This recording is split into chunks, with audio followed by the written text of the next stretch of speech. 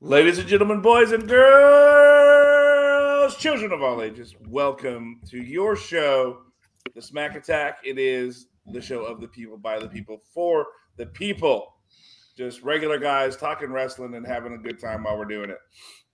At least I am. I don't know if they are or not. They probably are just here because they feel like they have to be. But no, we're joined, as always, with the boys from the PWC to discuss last night's Smackdown and other random musings we decided to talk about because we can, because it's my show. It's my show, to quote The Miz, because who doesn't love The Miz? If you don't love The Miz, you're not a true wrestling fan.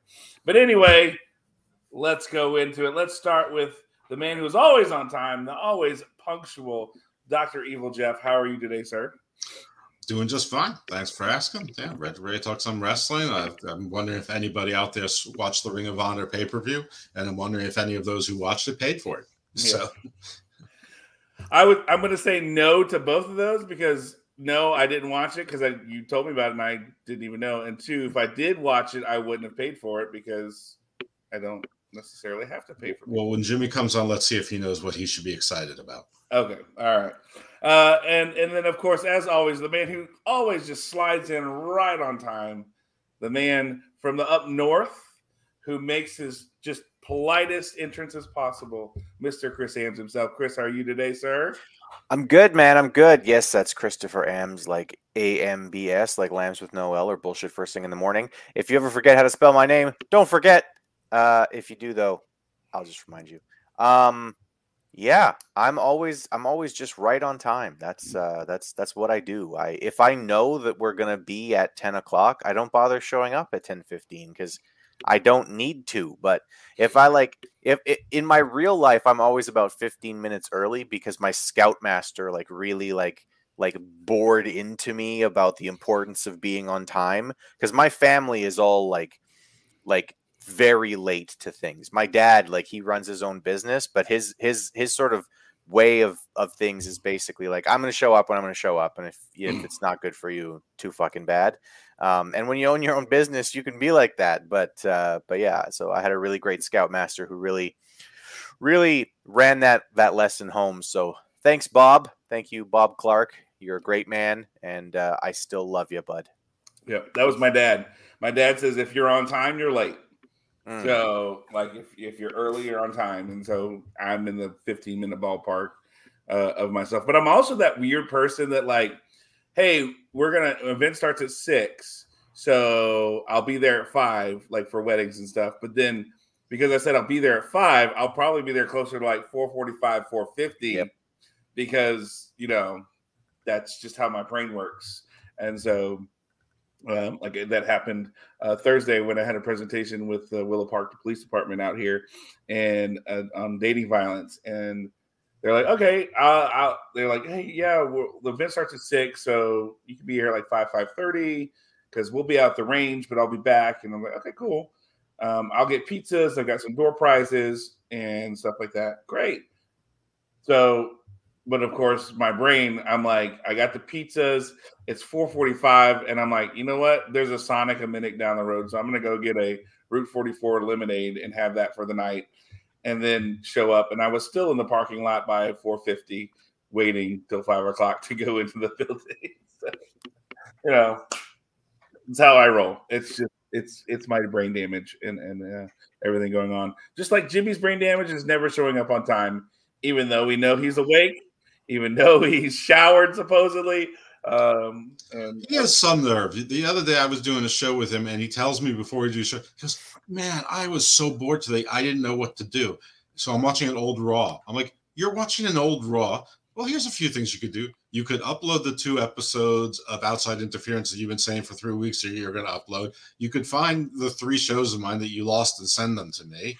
There's a whole bunch of productive things that you could be doing right now. You could upload these shows. Instead, you have decided instead to watch an old Raw. What is what could possibly be a bigger waste of time than watching an old Raw?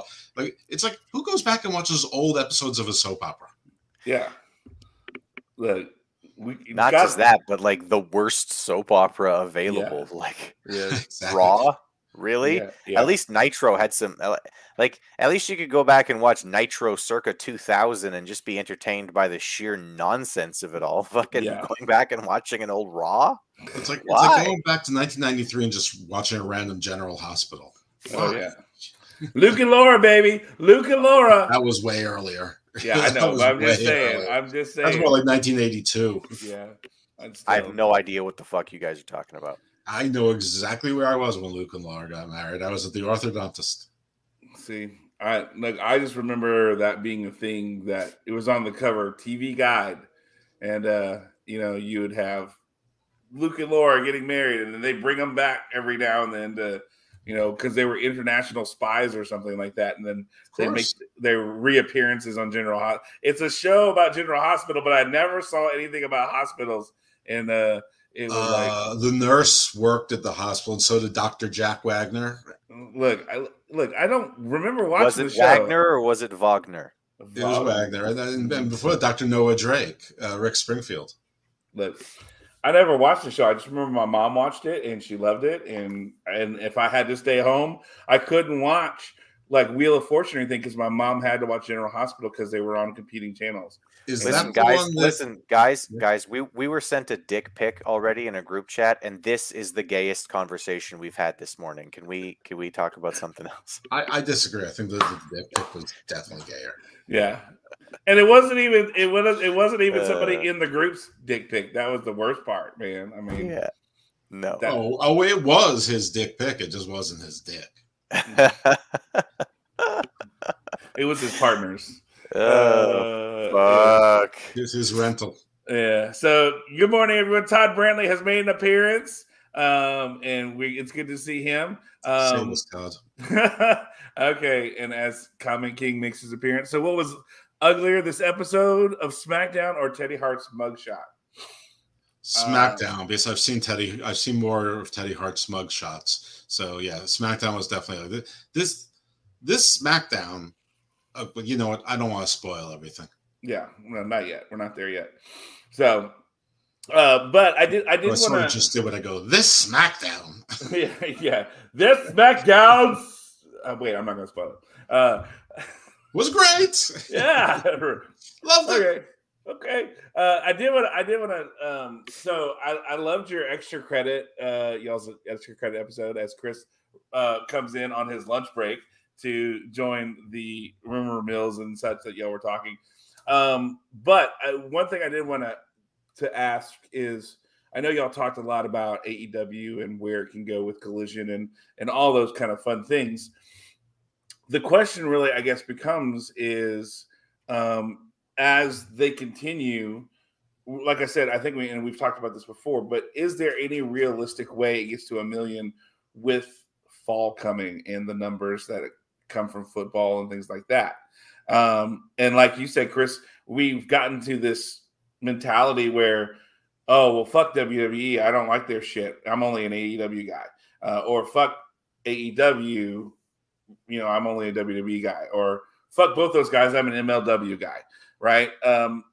Why do we feel that we have to have this tribalism in wrestling? If we enjoy wrestling, we should enjoy wrestling, whether it's good or bad, right? We still should support wrestling. Why has this tribalism popped up, do you guys think, in these last few years?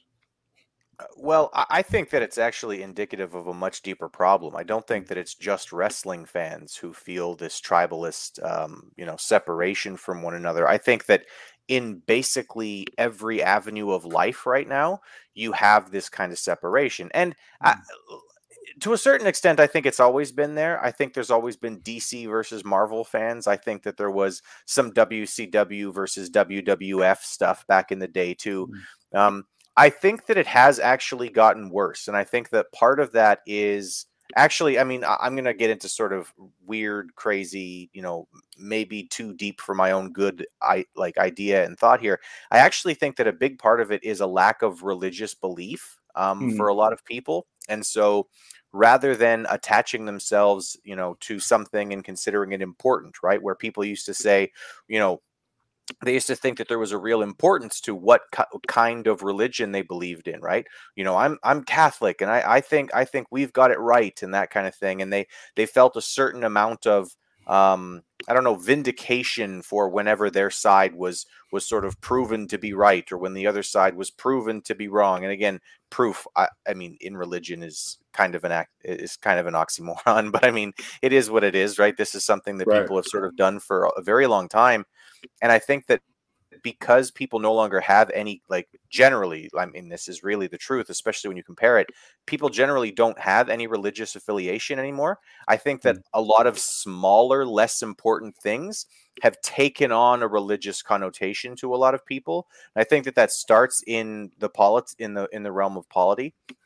You know, politically, people say, you know, we've never been more divided. Listen, there's been a civil war. There have been other times when people have been more divided than they are now. So, Right. you know, that's a ridiculous statement, but we are very divided politically right now. And I do think that part of that is that loss of religion.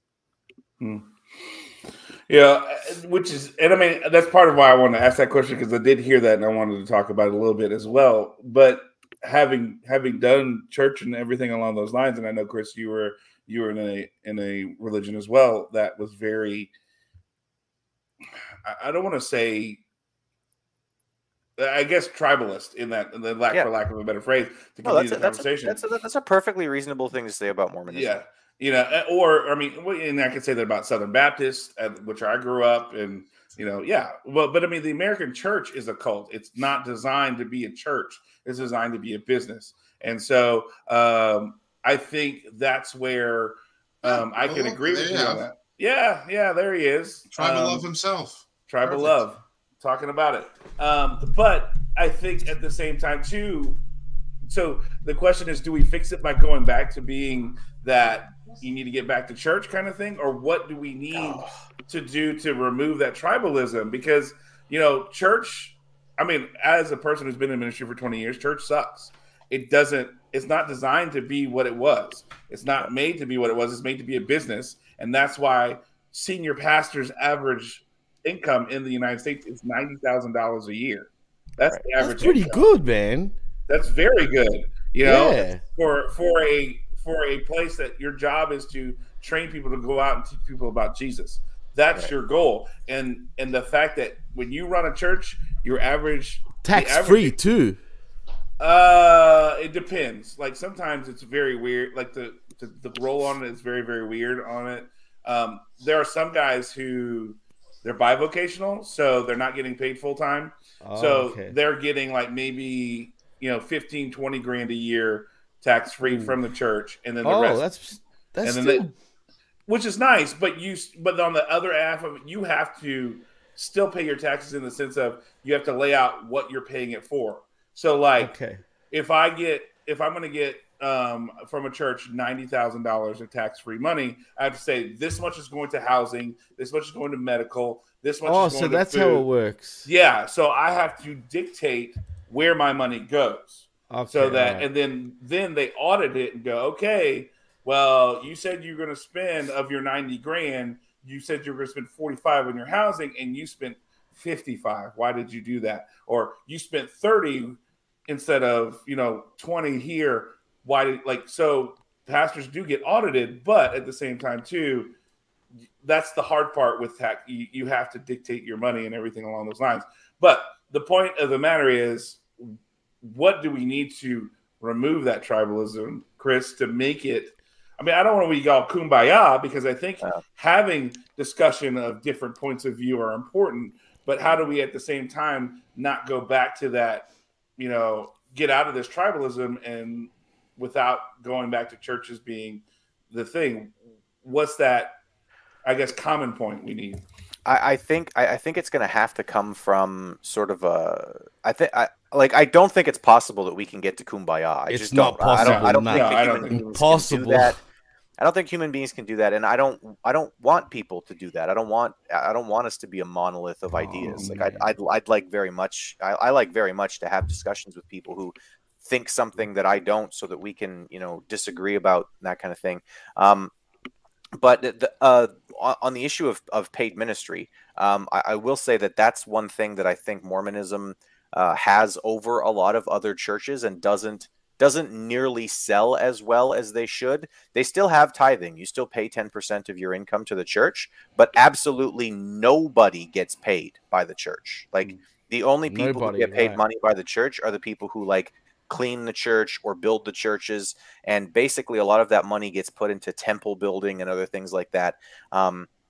You can still say, well, the church is collecting 10%, et cetera, which I mean, I find to be a problem, but like the person who runs the church where you go to church gets paid exactly $0. And I know that because I was a branch president at one point.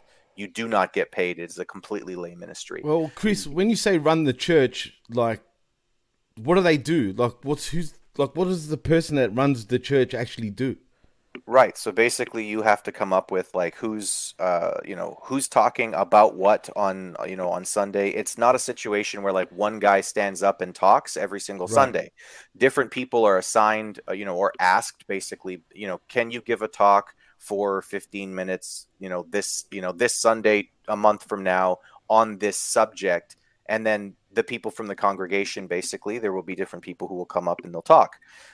So you don't have one guy who's entirely responsible for everything that's said in the church, which is how they can get away with not having a paid ministry. But I mean, everything else that you would expect to go along with church is basically part of Mormon church. And you, as a branch president or bishop in the bigger congregations, you have to basically come up with, okay, so who's going to be in charge of the music, and those are called callings in the church. So you have a calling of the music director, right? So that's your job at church, right? And you have a calling of greeter. So your job at church is to stand at the door and shake everybody's hand, right? So all of these things are done for free. They're done as, and that's the way that the church kind of runs. And that's actually something that I think Mormonism has over a lot of churches, because I think there are a lot of people whose primary concern with church is, but you guys get paid so much, right? And although, like I said, the church collects a tithe, they don't use it to pay the pastor. Like nobody shows up to a Mormon church in a Rolls Royce that they made off of tithing. For us, like I know a lot of Greek like priests, right? They drive Beamers and shit. Yeah, you would like if somebody is driving a Bentley into a Mormon parking lot, it's because they're a lawyer.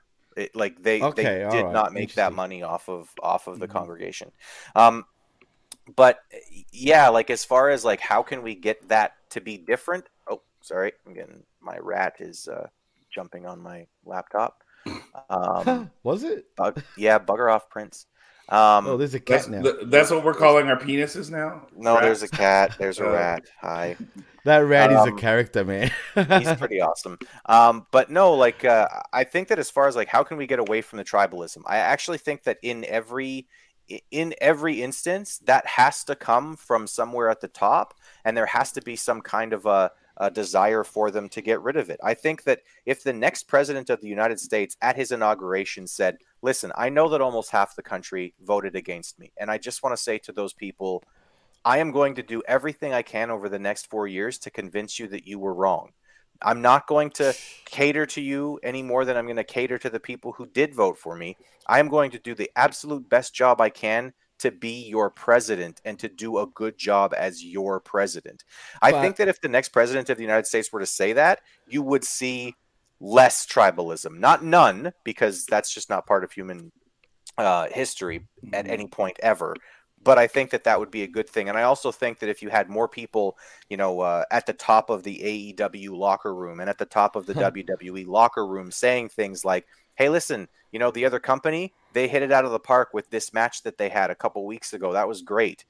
If you had more of that at the top rungs of what we're talking about, then we would have less separation, because it would be more clear that, hey, you're allowed to like both of these things. I mean, yeah, but our countries are dictated by religion, like including the US, Canada, Australia. Like it's based like kind of like off religion. You know what I mean? Yeah, I agree. And actually, I've said like I'm not sure how I'm going to go about. Yeah, Well, that's the thing. countries, I think that are not though. There have been a few countries in the history of the planet who have been entirely secular. That's like the USSR, Right, China. there you go. Under The USSR Mao. was. There you go. Right. Yes. No, but what I'm saying is, yes, it was. Yes, it A was. different religion in. No, Yeah, the what I'm USSR saying- was. They were technically secular, but every technically secular country right. that's existed in the history of time has been an absolute fucking massacre. It's only now, like more recent times, that Russia now is based off the Orthodox Church, if you know what I'm saying. You are using church in a very literal sense. Yeah. North Korea, the royal family, the leadership is the religion. They are gods on earth. Yeah. Marxism, socialism was the religion. There's humanistic religions. I think that's wokeism more of an idea, though. I think than wokeism so is is religion. It's just Yeah. an idea. And I don't disagree with Jeff, Jimmy. I think that no, I get what he's saying, though. Yeah. Yeah, but it's we have to take religion and look at it as a mentality, just like we do Marxism and all these other things, and go from there. Let me come to you all with a contrary view on what we originally was talking about and why shouldn't there be tribalism? Isn't all sports based on tribalism? You're a Knicks fan. That's you don't like the different, Celtics. It's not different. You like Star Wars. Maybe you don't like Star Trek. You know what? A lot of people who watch Star Wars also watch Star Trek. A lot of people but watch in Star religious Trek tribalism, causes violence though and wars. You know what I'm saying? Yeah, but Jimmy, look at the soccer. The difference, Jeff, is that I knew someone was going to say that. You're right about that, though, John. Celtics fans don't look at Knicks fans and say, all of you are deplorable and nobody should ever pay any attention to anything that you have to say. And you're evil. And the only reason why you like the Celtics is because you're a racist. You're racist if you even like the Celtics. Nobody does that. I have a feeling you're not talking about wrestling anymore, but there are more fights at football games than there are wrestling. No, well, like John said, soccer especially. Yeah, I mean, that's life and death to a lot of countries. So there's more violence in soccer than there is in wrestling and wrestling cards. I think I've seen like 3 fights at wrestling shows. I see 14 fights I used to have Ravens season tickets. I'd see 3 to 5 fights every single card just in my section, and you'd see activity in other. So baseball games, I don't think I've ever been to a baseball game that I haven't seen a fight at. Even like pitiful Orioles games when there's 7,000 people in the crowd. The Orioles fans and 37,000 people from New York come to watch the Yankees play. But what? I mean, this is the private industry. McDonald's doesn't want you to sing Kumbaya about Burger King or Wendy's. Why would AEW want you to sing Kumbaya about WWE? Why would WWE want you to watch MLW or NWA? Why would they? They're I think that would be supports a lot more indies than you think, though, compared to AEW in a sense. I don't think they do at all, and I think AEW actually does more to support them, but no. It doesn't have. That's not the effect it has. What it has is the people from those indies get a bigger payday from AEW for showing up one time than 3 tapings, and then they want to go to AEW, or people realize, hey, I don't need to watch New Japan Pro Wrestling anymore, because I can see Minoru Suzuki on a random show not even announced on AEW. So actually, he does have a point, John, in that sense, in a way. And I'm saying, John, because we're the New Japan guys, you know what I mean? You actually got a point. But my point is that tribalism in wrestling is no worse than any other fandom. Go into any other fandom web But group tribalism in wrestling is so dumb, though, to me. It's all dumb. What's stupider about arguing whether the Blue Marvel is more powerful than Superman? That's dumb too. They're both completely fake. Who cares? I mean, what's the difference whether Star Wars is better than Star Trek or vice versa? Or there's divisions within, just like there is within AEW. There's the people who like only Star Trek original and don't like the new ones. There's people who only like the first 3 Star Wars movies. We're actually the middle 3. I mean. This is not unique to wrestling. Everyone likes to put themselves in. It's a human thing at the end of the day, right? Right, it's a human thing. I think with wrestling, listen, if the product is good, people are going to go to it. Lots of people enjoyed NWA reboot in 2018. It just got really bad. Now, part of it is because they couldn't afford their good talent, but it got really bad. There are people who are known AEW haters. Hi. who really is looking forward to muted what Collision is going to start to be now that it's not encumbered by things like Forbidden Door and the Owen tournament, and it can actually start imprinting its own personality, which it's already demonstrated. It has, right? Yep. And to see what it can do without having to accommodate all this other nonsense. So not nonsense, things that aren't part of the heart of the Collision show necessarily. So. Right. I don't, I think there's plenty of people that, people pretend to be on the side, but I think for the most part, just like politics and religion and everything else, most people just want to have a good time, but you don't have to just enjoy all wrestling. Not all wrestling's good. A lot of it is bad. But I think that's I guess the thing is we go watch movies even though they're bad because we enjoy talking about the bad of it. We watch wrestling because at the end of the day, it's still entertaining even if it's bad. We watch movies because they're specific, like Sharknado had 6 movies, I think, or whatever, because they were specifically bad. And it was still the entertainment aspect of it. And it's that idea. Whereas, look, with sports, there is a sense of pride in that moment of there is. This represents your city, this represents your country, whatever. So there is a little bit of a difference. Whereas this is, let's be honest, it's entertainment. It's something that we enjoy. I watch and enjoy because, one, it's something that I just feel is, entertaining to me. But 2, even when it's bad, it kind of makes me giggle because it's so bad. Absolutely. Right. Chris, you were talking about earlier this week about the MJF Adam Cole thing. Like, to me, it's almost kind of good bad. Like, it's funny bad. Like, that's the best example of wrestle crap ever. Yeah, like, and absolutely. It's almost like that, and it harkens back to, like you said, that 2000s WCW goofy shit. And like today, I just saw on YouTube they had MJF is forced to do a Fight Forever commercial with Adam Cole, and yes,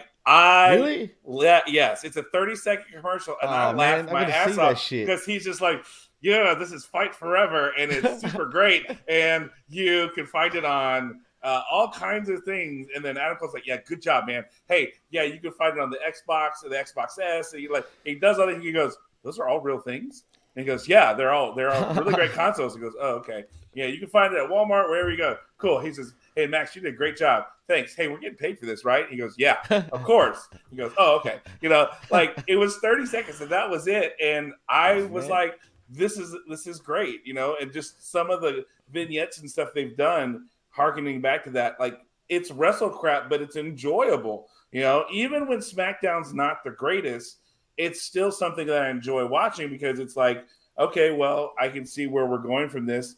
And it feels, I don't know. It feels like, I don't know if, and this is in general, but the bad part about wrestling is the toxic wrestling fans are the loudest fans that we hear. Ugly, bro. And that's I think that's the biggest problem is there's not enough people out there just saying, yeah, so it sucked, but it doesn't mean I won't watch whatever else because I want to be entertained. I'm like, I feel like there needs to be someone like Russell Crowe going, are you not entertained? Like, that's the whole purpose. There is Sheamus. I mean, I don't know. Yeah, it's feral. With Fight night. Yeah, right. With wrestling, though, it comes across as sad almost. You know what I mean? Yeah. And it makes me sick. It's the world's least important form of entertainment. It's like right down there with professional bowling. Yeah. Oh, come on. Come on, bro. Yeah. Come on. No, that's a bit, But I mean, think about this. You think about at the time before there was all this like streaming and other kind of services. At the height of the Monday Night Wars, they were pulling 8-2s and 8-3s. But what was Monday Night Football and all that pulling? They were in the 20s. Question. Was it? Was it 20s? Yeah, they were in the 20s. Wow. And and this is after Monday Night Football was moved to ESPN, right? So they weren't even on ABC, but they were still in the 20s compared to the 8s on and cable 9s. television. And so, crazy. But I mean, they were drawing some numbers, but when you compare it to everything else, and now with your fragmentations of all the things with streaming and all this Remember other that stuff. year with Tony Kornheiser and John Gruden? Oh my God, that was so awful. Like when they were in the booth, that was what a weird combination. Dennis Miller when he was in the booth that year. My God, that was weird too. I love Dennis Miller generally, but that that was just so odd. Like, look, I say I love Dennis Miller's like I've heard him in 20 years. Yeah, I know, right? Yeah, but I mean, that's the whole point. I think at the end of the day is, I kind of like I tell the church, do better. I feel like that's how wrestling fans need to be. Hey, we need to be better. We need to be better. And I'm not saying we need to support everything because it's, kumbaya. We can have differences of opinions, but we don't need to be dickheads about it either. Just like, hey, church, do better. Stop being about money and stop being about, whatever I say the opposite. Wrestling fans, if there's other wrestling fans who like something different than you, get them and kill them mercilessly. Take your fists and club.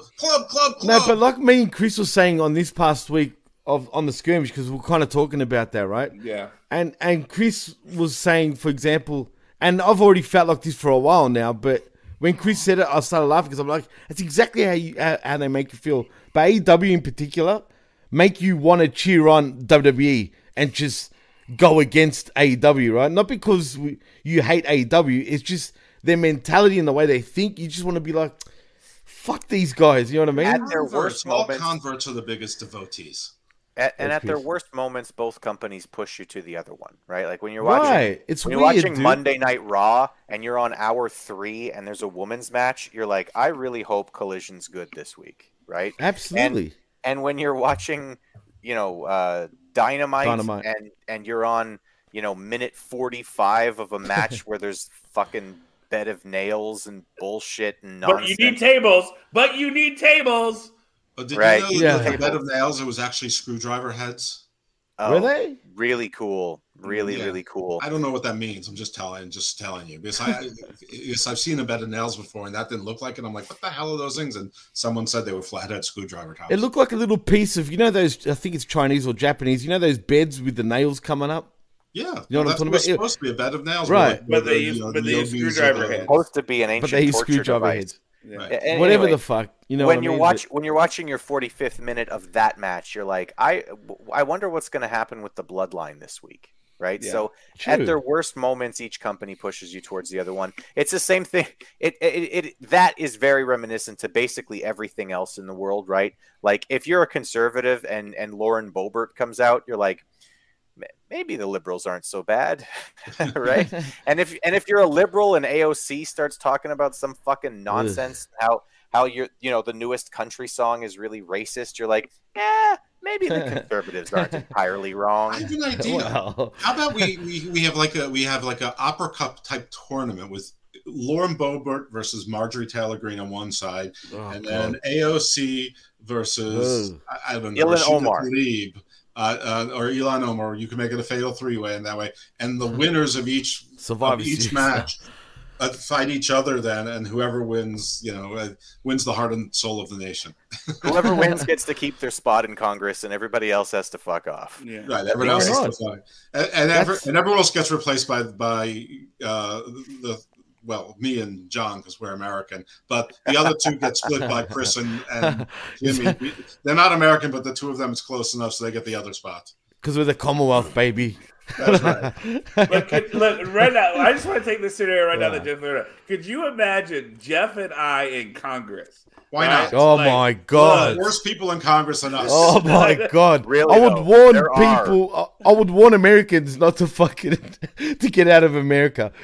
I'll be like, hey, these two guys. No. It's in Congress. Look, I would wreck so much shit and probably get censored so much because, like, this is fucking stupid. What are y'all doing? Like, knock First this of shit all, off. I'm immediately changing my name to Jeff Kennedy Jr. Oh. That's my first move. Instant success. Now you can be as crazy as you want. You get killed though, Jeff. That's the problem. Yeah. I can be John John. I'll be John John. So John. Hey, John and Jeff Kennedy Jr. Yeah. I mean, that's got a good ring to it. John and Jeff Kennedy Jr. Junior. Don't forget the Junior. Exactly. Invite Littman for 2024. Imagine that. Kennedy Vote Jr. Littman. Yeah. Okay. So actually, no Littman. Who's Littman? Littman. Exactly. Yeah. Change your name now, Jeff. Change it now. And Chris, if you were running for Prime Minister, of Canada, can you imagine your slogan? That's AMBS. You know what I mean? Like for bullshit in first thing in the morning, like literally. It's AMBS, but I won't feed you any bullshit. There you go. And hey, just remember, I've already got my slogan. You're always right within right. That's your campaign fucking slogan right there. Yeah, right. Look. And here's the thing: shit. my dad, the least political person in the entire world, is the one who says that. And I'm like, Dad, are you trying to run like for mayor or something? He goes, No, I just always thought that would be. That's a good one, though. I like it. Yeah, I know. Yeah, and it's Todd like you guys would be dropping more F-bombs than an Eminem song For sure. Not me. I would. Yeah, you know what? He tries not to. I've probably corrupted him in that sense. Who? Jeff. Because at the start, when we first started doing shows, I kid you not, he would never swear. You know what I mean? And eventually, slowly but surely. When we first started, Jimmy was like, yeah, I've got this guy who's gonna podcast with us and stuff, but he's like real respectable, man. So you can't you got to try not to curse around. Yeah. So the first couple of shows, I did the same thing, and then Jeff was like, "Why are you trying not to swear around me?" And I was like, "Oh, okay, fuck, never mind." No, but you were. How clean cut were you originally, though, Jeff, compared to now? You know what I mean? I never didn't swear. I just use it only for particular effect. I just think that the word loses its, like JD from New York. He can't type a sentence without fuck that's or different. fucking. So it means nothing. Thing. It's like there's no emphasis in it. If I say a curse, I want it to be because something has got me really fucking excited in one way or another. And I that's why I love it when he does start cursing, because he means it. You know what I mean? Like, you know. Or you do it for comedic effect because all of a sudden a guy who's a minister for 20 plus years goes, yeah, that trips me out too, dude. Yeah. I'm not gonna lie. Like, that really blows my mind because I'm like, it's for emphasis, you know, and it tweaks your brain. So you know, that's why I do it. There is a reason why I'm called the Sinister Minister for that reason. Yeah. And with Does Jimmy anyone and I, Sorry, Jimmy and I, it honestly is just a cultural thing. Like, Yeah, I know, that's the true. former Commonwealth countries just curse more. Like, Right. when I lived in LA, like I almost never heard anybody curse, but like I grew Really? up. Well, yeah, dude. Like in LA, Interesting. which is like, you know, you'd expect. That's what I'm saying. that Like, it's yeah. a terrible fucking city, but Right. but no, like I almost boy. never heard it. And I grew up around lumberjacks, legitimate lumberjacks. Like my family was in the logging industry, so like that's who I actually grew up around. Which would So, make sense why you would be swearing left and right.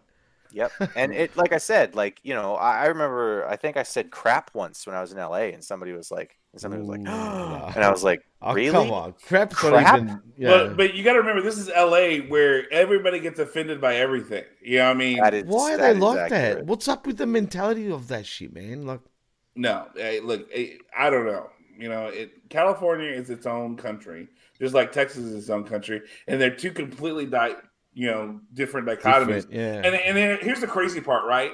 Like what we know as woke California is literally like the Los Angeles area. Yeah. Like when you go like to Bakersfield and North and all that, Completely they don't different? give a shit. Or in San Francisco. San Francisco, yeah. You got San Francisco and Los Angeles who you're like liberal Yeah, San bastions. Fran, yeah. And then everything else is like, what the fuck are y'all doing? Everything About else is everything pretty else. normal. There's a lot of D in California. Yeah. There's a lot- and deep blue, a lot of deep blue. Yeah. Well, but I mean, like, Well, when yeah. you go to rural parts and Especially like San Bakersfield, Francisco. Yeah. You go to rural parts everywhere, but I mean, San Diego, Sacramento, where the state government is, Yeah. Long Yeah. Beach. But I'm that just- where the Anaheim. I'm just population. gonna start naming random cities. Yeah. Like the I know, the population. Lido, San Yeah. Jose. Redwood, You know. Wait for it. Oakland. Wait, Reseda. Reseda. Oh, there you go. Ah. San Diego. But you Yeah. can't say you can't say Orange County. You can't say Orange County. No. It is Why? It is an island of red in a sea of blue. I bet I can. Orange County. See, I did it. Oh, that's like somebody. The saying- Germans named it San Diego, which of course in German Please. means a whale's vagina. Yes, of course. Stay classy, San Diego. Oh no, a whale's Go fuck vagine. yourself, San Diego. Yeah. It's so sad that Anchorman couldn't be made today. I mean, Oh. Anchorman is one of the great modern comedy. Is it even modern? I guess maybe. Yeah. Well, I We're mean, getting soft peeps. That's the problem. look, Bro, Tropic Thunder couldn't be made today. oh, there's no Like, way Tropic Thunder name would a be. name a really good comedy movie, and it could Blazing Actually, Saddles. dude. Blazing American Yeah, Pie Saddles. couldn't. Mm-mm. What? Which one? American Pie. I mean, Oh, Forget Superbad. it. Not even that. Super bad. Forget it. Even the Hangover, even though it wasn't that long ago, right? There's no The guy chance. who made The Hangover has said, "There's no way I could make this movie today." Yeah. No chance. That's why. What's a good comedy fucking flick now? I can't think of one. I've Exactly. That's my point. Mel Brooks couldn't make Blazing Saddles or any of the movies he made. Any Mel Brooks movie. There's not a single one that can. But how did it get to this, man? Like the thing that bothers me, how did we get here so quick? We didn't get here so quick. It feels like it did. Since the Like, 80s. Yeah, but it was sort of like ignored. You know what I mean? Well, that's how you get there so quick. I guess. Oh, there you go. You Yeah, blink you're right. and I it's guess happened, you're right. but it starts. Things get ignored, and then all of a sudden you realize that the crest of the wave passed you. Yeah, it's just a weird world we live in these days, man. It is. Anyway, hey, wrestling, huh? Yeah. Oh yeah. Wrestling. I forgot. Let's talk about that. Woo. And shout out Speaking to of Eric comedy. Slomo. He says Tel Aviv has taken the title of being the whiniest place in town because those idiots cry over everything, and they believe that most of the other things you can say and think about it. So, hey, I don't know, man. Have Obviously, you ever heard of Ottawa? have you ever heard of Austin? I mean, Hey. like everybody can point at something that's not to their liking, but at the end of the night, we're here on this planet and we have to make it work. But what also we have to try to make work is last night's Smackdown. And try to make that transition. Hey! Look at that transition. Professional. I have a degree in broadcasting. No, I really do. You actually do, yeah. I do. Radio, TV, movie production, and yet I don't do shit with it. But it's okay. You really should be better. Come on. Yeah. So, all right. So last night's SmackDown, let's talk about it. It came from Orlando, Florida, the Amway Center. The Orlando, most magical place on earth. right? But Orlando, Yeah. why you have all these places? Why are you using a pyramid scheme for the name of your center there? Like, I don't, Because they paid the most for it. I know, but at some point you got to say, like, we've seen people go, you know what? That's the wrong question. The right question is, why didn't they rebuild it as a pyramid? Oh, because Memphis had that already, and it didn't work. They did. And it's now a Bass Pro Shop. I know, that's stupid. It's not even an arena anymore, right? Yeah, that's crazy. So this is wrestling and Twitter and sort of politics and tribalism all mixed into one. But Alex Marvez popped up on Twitter and he goes, how's a Bass Pro Shop as far as a fashion statement? Asking for a friend. I said, I guess it depends which MAGA rally you're going to. Let me guess, you were Evil Dose saying that, right? Because you've been doing that a lot lately, Jeff, on everyone's account. Yeah, Evil Dose needs to get more evil. Yeah, well, Yeah, I agree, actually. To get it out of Icarus' system. Get it out of exactly for your own sake. Yeah. So we start the show with a video highlight and recap of the entirety of last week because heaven that was forbid, a long recap too, John. Look, because we had to show basically the entire back half of the show. Because in case you missed it, let's watch the whole last almost feels like 30 minutes of the show to open the show. And if you're watching it, you're going, wait, didn't I see this last week? Kind of like the Battle of the Belch where they glitched out and you come back and you're watching a match that didn't even have anything to do with the show that you were watching. And you're going, wait, what did I fucking do right now? Did I screw something up? Like, Dude, really, I was watching Tony Storm's ass, and then I came, and then as soon as the fucking show comes back, it's a close up of Ian Riccaboni. Like that is the worst transition in the world. Don't do that. Well, wasn't it like Julia Hart and somebody like? I was like, did they think? Do we? Oh, we won't. They won't know this Julia Hart's because she's a blonde girl too, so she doesn't have the ass that Tony Storm does, but. It's a blonde girl. She's not mature enough yet, John. Yeah. She's still young. You know what I mean? She hasn't developed properly yet. You know? Right. Well, yeah. I'd still let her touch it. Yeah. Oh yeah, of course. Look, but but when you have someone like Tony Storm, who's a developed woman, well, who Juice Robinson gets to smack that ass whenever he wants. What a prick. That's fine. Hey, that's okay. I have to appreciate Juice Robinson because 2 years ago when I was at WrestleMania, I was helping bring some stuff up for Savage Gentleman and Lady Frost and helping them set up their booth. and somebody texted. So I squatted down because they were interacting with people that I didn't want to be in the way. So I was kind of in the back of the booth. And when I did, my knee gave out because I have arthritis in my right knee. Oh, really? I was a catcher already. And stuff. So when I did, I squatted down to text, and when I did, my knee gave out, and I fell bass-backward into the next booth where the pipe and drape is covering. And it happened to be like Juice Robinson's there, and like a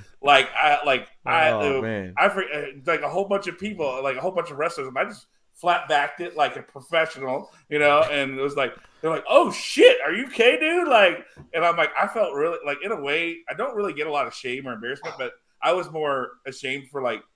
I'm here with them, Victor, and like I embarrassed them more than anything else. Well, when you took a bump, did they all start kicking you while you were down? I thought a kick was going to start coming in a minute. Bunch of heels, they all start kicking you, like laying elbows Well, Juice down. wasn't a heel at the time. He was still not. I could picture Juice also. I can actually picture that scene, him freaking out, like, yo, like. He's like, oh shit, dude, are you okay? Like, are you like, what? You like? I was like, yeah, it's fine. I'm old. My knee gave out. You know, old baseball injury. And he's like, oh, okay, cool, man. Are you okay? And like, so he helps me up, and the person from the other booth, I forget who it was, big old person, that's helped me up. You had a glorious love affair for 10 months. Oh yeah, we did. And but Tony Storm is right there too, so that was even worse because they're sharing the next booth over. And I'm just going, okay, well, I just did she say anything? Well, that blew shot with her. Oh yeah, because they were engaged at the time. I don't think they were married yet. Are they married now? Yeah, from what I heard, I mean, from everything I've seen, that they basically did an elopement. So wow, so they're married from what I saw. It could be. It could. Can you highlight Todd Brantley's last comment because it's very funny. What do you say? I wouldn't let Julia Hart touch it because she might put a spell on it. Hey, listen, you might Todd, get spots all over your dick, Todd. Listen, Todd, if it lasts for more than 4 hours, consult your witch doctor. Yeah, exactly. There you go. Yep. That's right. Obviously, he never dated a witch.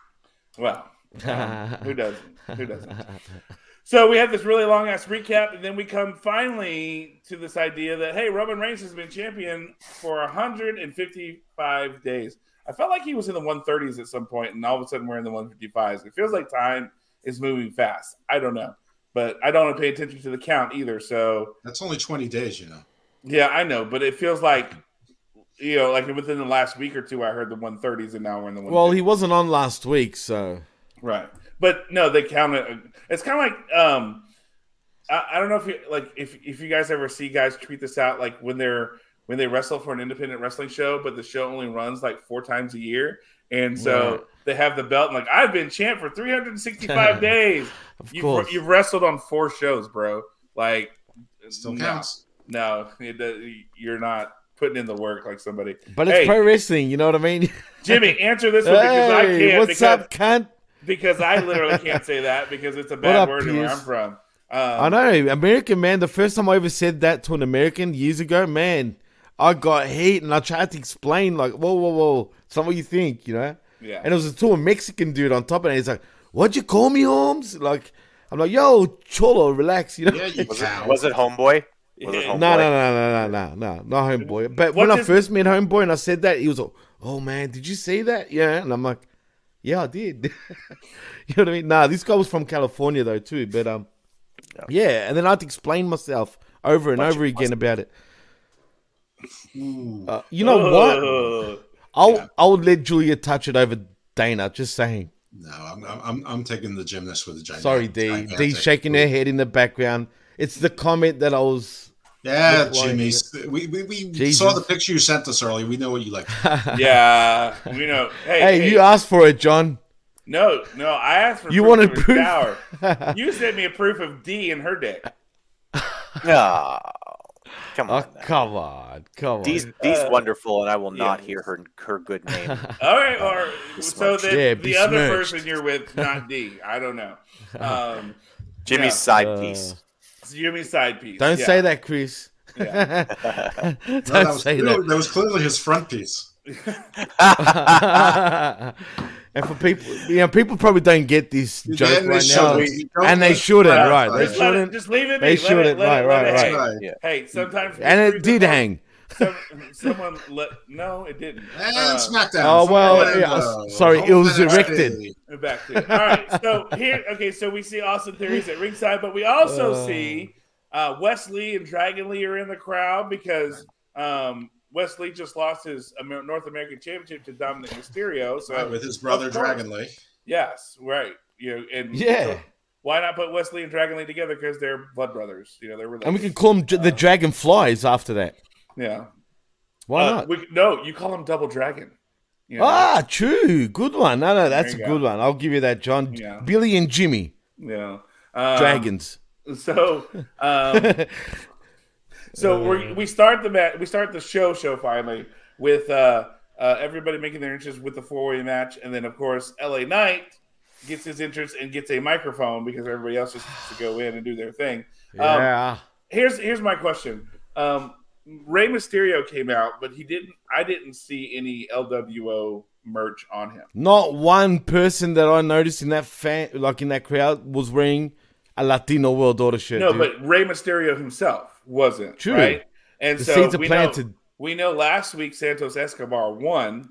Right. And it's gonna, so Ray comes out without any LWO merch on, even though Santos has been repping it and all this. Week in, week out, mind you. Yeah, and then you had Cameron Grimes come out. You had, this should have been a thing for him because he was in NXT for a long time. But how many people? I guess here's my question: how many people in that arena do you feel know about or go to NXT that were in that Orlando arena?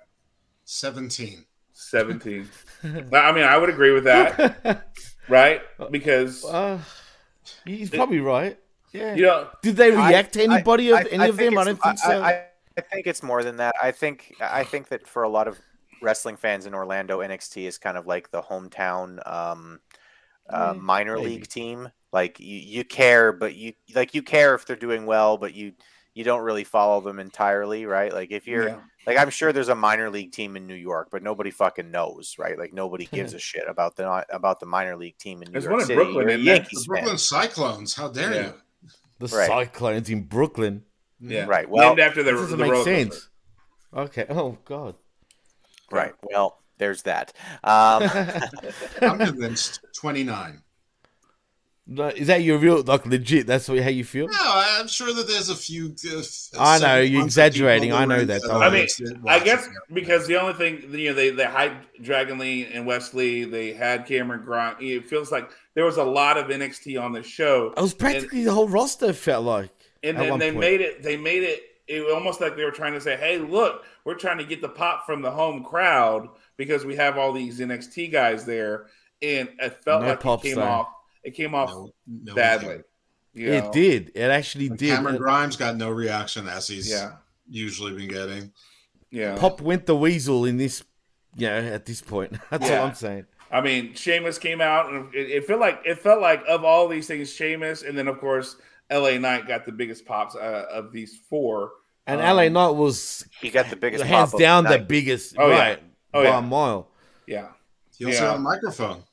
Yeah. Well, yeah, that's what I'm saying. He got his interest, and then he had his mic. He did his customary interest, walking with it, and that's the whole thing.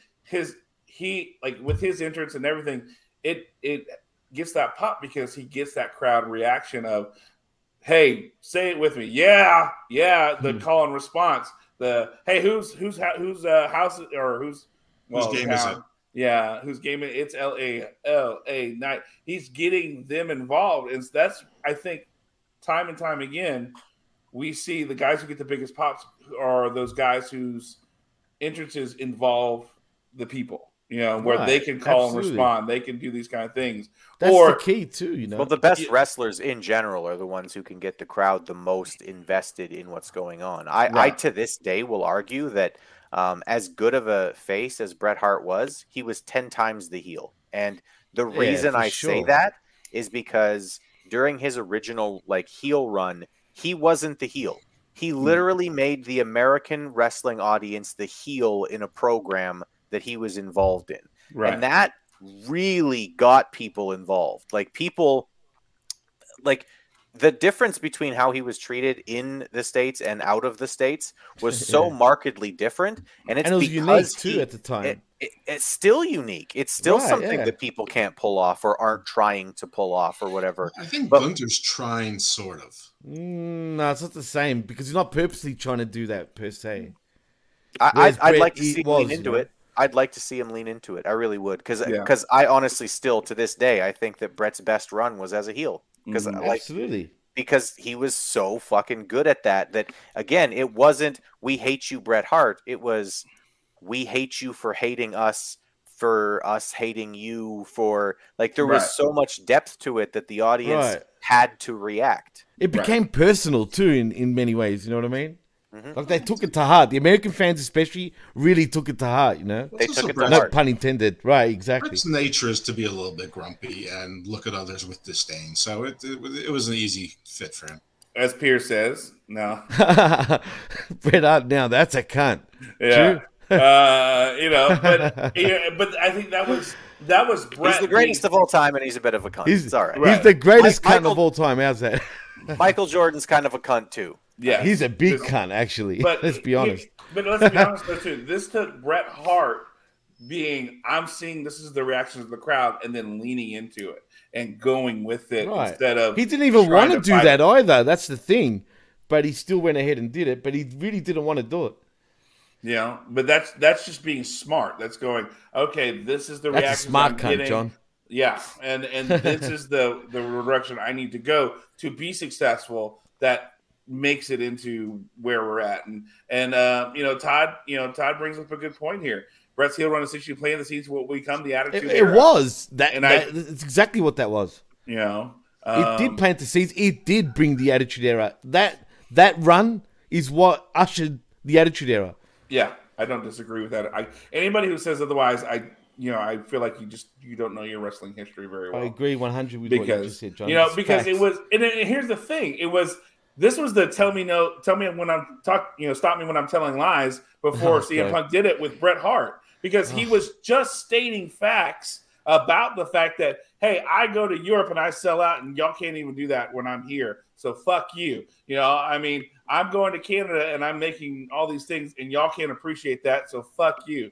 His promo would totally change. Like he'd be a white meat babyface in those countries, Yeah. completely. Like completely, not like a tweener or like a anti-hero per se. I mean, white meat babyface while he was in Canada or anywhere else in the world. But in the US, he became a dick heel completely, like a dick. You know what I mean? Because it wasn't even because it was just the fact of how the crowds treated him, Right, And the fact that exactly. they didn't support him.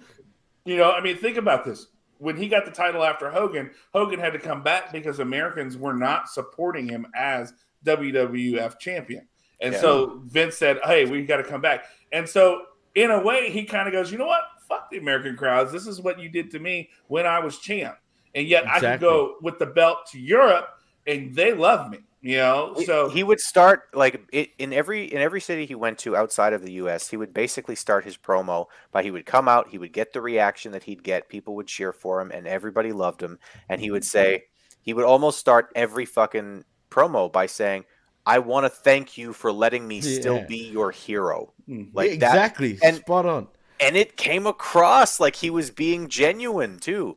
And then he'd go to the States and everybody'd be booing him, and he would just start off by being like, okay, resentful, like real resentful. Yeah.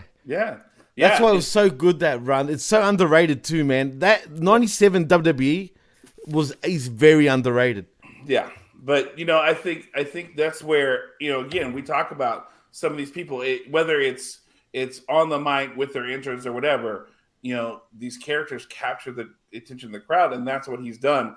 And the sad part is WWE never catches up to those people. It's always too late because they do it on their own, and it was kind of too late in a way. And that's or it feels like they punish them for being organic. And I hate that, and that's what's happening with LA Knight right now. I feel like, and it's the same thing. They've had a history of doing this, and it blows my mind, John. Yeah, because I mean, here's the thing: this guy is Cardona. Yeah. White hot. How do you not have him going for the U.S.? How do you not have him going for something to build up to the world title? But It's yet we bullshit keep politics, man. That's we always keep putting him been in. WWE. We keep giving him the biggest pop of the night in the room, in the match, and yet and he gets heat for it. and we get nothing. And we as a crowd are not getting service for that. You know, Listen, I mean, I like ridiculous, Santos man. Escobar. I really do. I thought do. the LWO was fine. Him as a face, not so good. But he got no reaction. No from reaction, now. Jeff. I was going to say that. He barely got a reaction in his match against Austin Theory. And he should have, he got some, but it should have been bigger for the face who saved Rey Mysterio.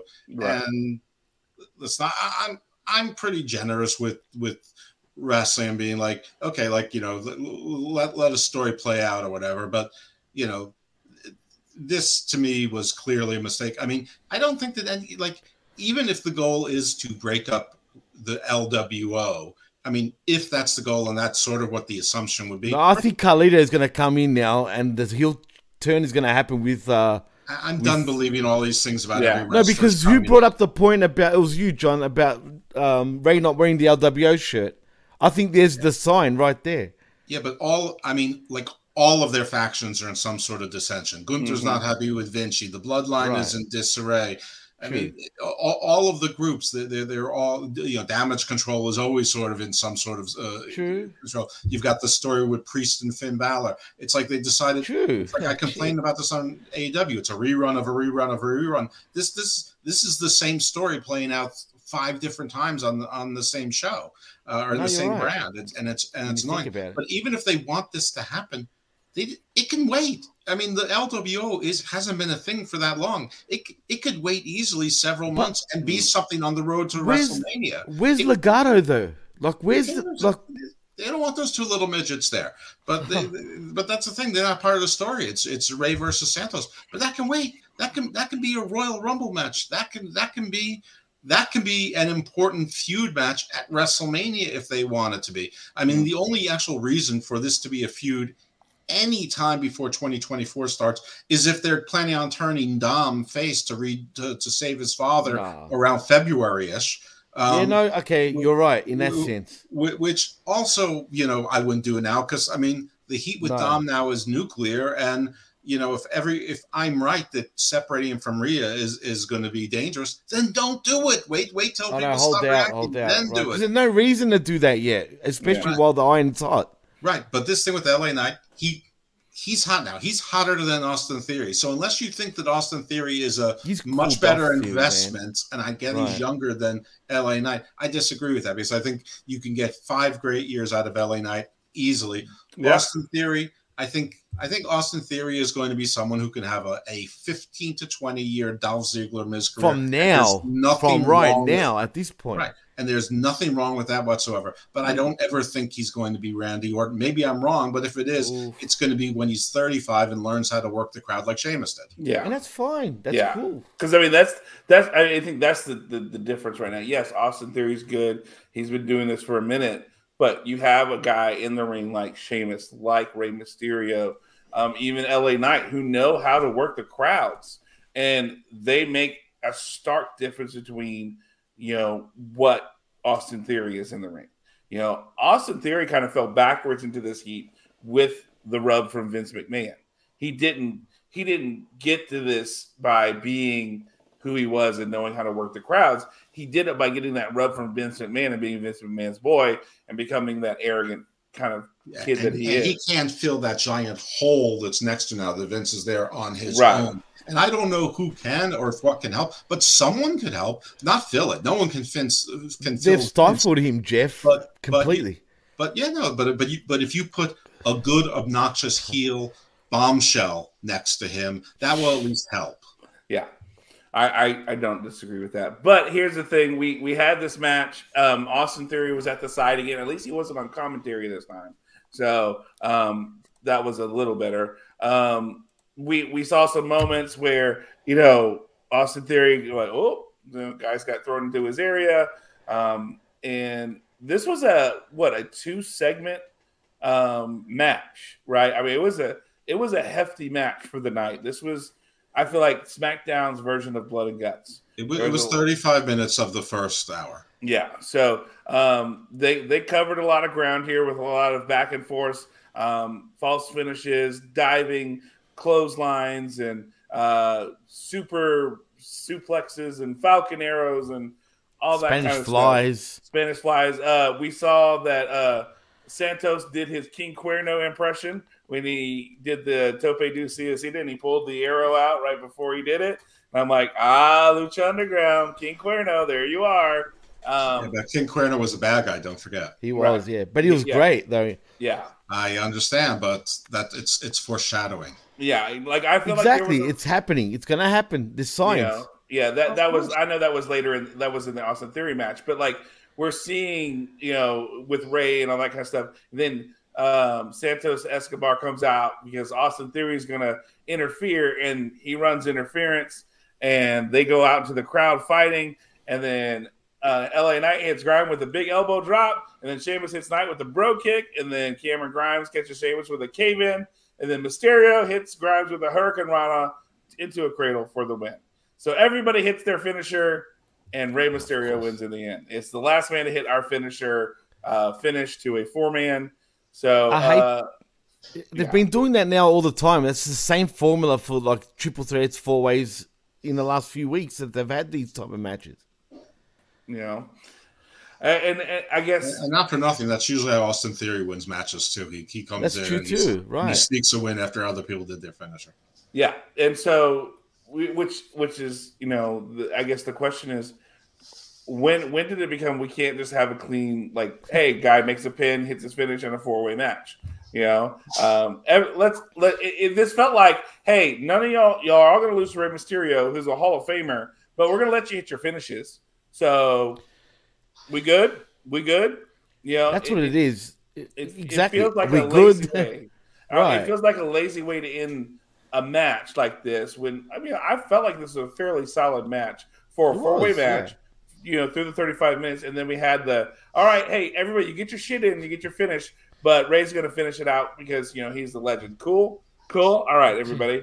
So that I just felt like the finish felt kind of.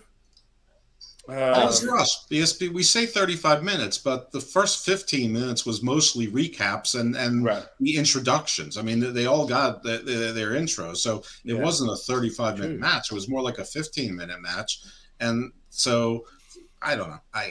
No surprise. I didn't like the end. I wanted a different person to win, but I didn't think the match was particularly good. Like if they actually made this a 40-minute match. I don't think I would have minded that, whatever the result, because it would have been well earned. But this, I just thought was, I don't know. I thought it was sort of lazy. It was. This felt like NWA booking, where they know they have an hour of YouTube, which is really 42 minutes, and and they need to get all their matches done in under 8 minutes. I think we had that in more than just one match. I felt the same way you did, Jeff, with the Charlotte and Io Sky match, in a way, with the way it finished. Yeah, but I'm not going to complain about that because about the length, about the finish, but because they get a lot of criticism for they put more women on, but the matches are pitifully short, and this one wasn't. And I think that Io, even though she ate the win, she acquitted herself well, which is good for her, good enough for her at this stage of this story. But I wasn't impressed by this match. And I'm not invested enough in the LWO to be invested enough in their breakup. So. Right, that's true too. Because so Chris, what do you think? Like they've now set up next week Rey Mysterio versus Santos Escobar to go face Austin Theory at SummerSlam. Like, I guess my question is just have they built the LWO enough to even break them? Nope. You're supposed to feel something when a team breaks up, right? And I just don't think that they've built them enough to care when they break up. Like this seems very much to me like AEW booking, where it's just been, let's get to the end of the story before we've had a chance to tell the middle of the story, right? Right, literally forget the middle of the story. Like they've just given up on telling that story at this point. Yeah, I don't like it. I didn't like this match either, like in terms of the wrestling match. I thought that I've been pretty outspoken over the last little bit that Sheamus has really figured out how to work in the last 5 years or so, maybe even in the last 2 years. Really, he's figured out how to work, and And I'm not knocking Sheamus. I'm saying he's one of the best things about SmackDown week in, week out in terms of the in-ring stuff. He's great. Like Cameron Grimes as a talent. I think that he's somebody who has a real future as a character in wrestling, but he needs to be a character. He can't just be some guy. Like the thing that made Cameron Grimes stand out either. Right. And the thing that made Cameron Grimes stand out was his look, right? He looked like a fucking caveman. He looked weird. Now he just looks like a short guy with a stubbly beard. Like he's not special. Next, they're going to cut his hair so he looks like fucking Christian or something, and he's going to look like nothing. There will be zero to his look at all. As far as Rey Mysterio winning, I don't know. I get why they keep doing this thing with LA Knight, and they keep doing this consistently in WWE, where they have a wrestler who they basically have lose constantly, right? And they just do the thing where, oh, he's going to lose, and then the crowd's going to really get behind him. And it's basically what I call the Daniel Bryan model, right? Because this is how they basically got Daniel Bryan over. But that was a once-in-a-lifetime thing. I got to be honest with you, right? Yeah. Other than that, you need to see somebody successful in order to keep caring for them. And LA Knight is insanely good. He's a guy who you can actually make money with if you're WWE and you play your cards right. He should be actually on Raw going for the World Heavyweight Championship. That's how good he is, and that's how much money I think you could make with him. I know that they know that they have something in him because he came out with the microphone. He got his moment to talk. Sheamus, even at one point before he went for the brogue kick, he was looking away from the camera, but he did the LA Knight thing to the crowd, and then he turned around and he started beating his chest. And then they started booing him after that for doing that. Right, and he knows what he's doing. He knows exactly what he was doing in that moment. He did that on purpose, which he's not going to do. He's a very good company guy, by the way. Like, Sheamus is one of those guys 100. Who, if you're the WWE, you're so fucking thankful you signed this guy when you did, because he's been great for your company. He's never embarrassed you. He doesn't go out there and say stupid shit or convince one of your biggest female superstars that she should suddenly start wearing pajamas to the ring or anything like that. Like, he's a guy you want in your company.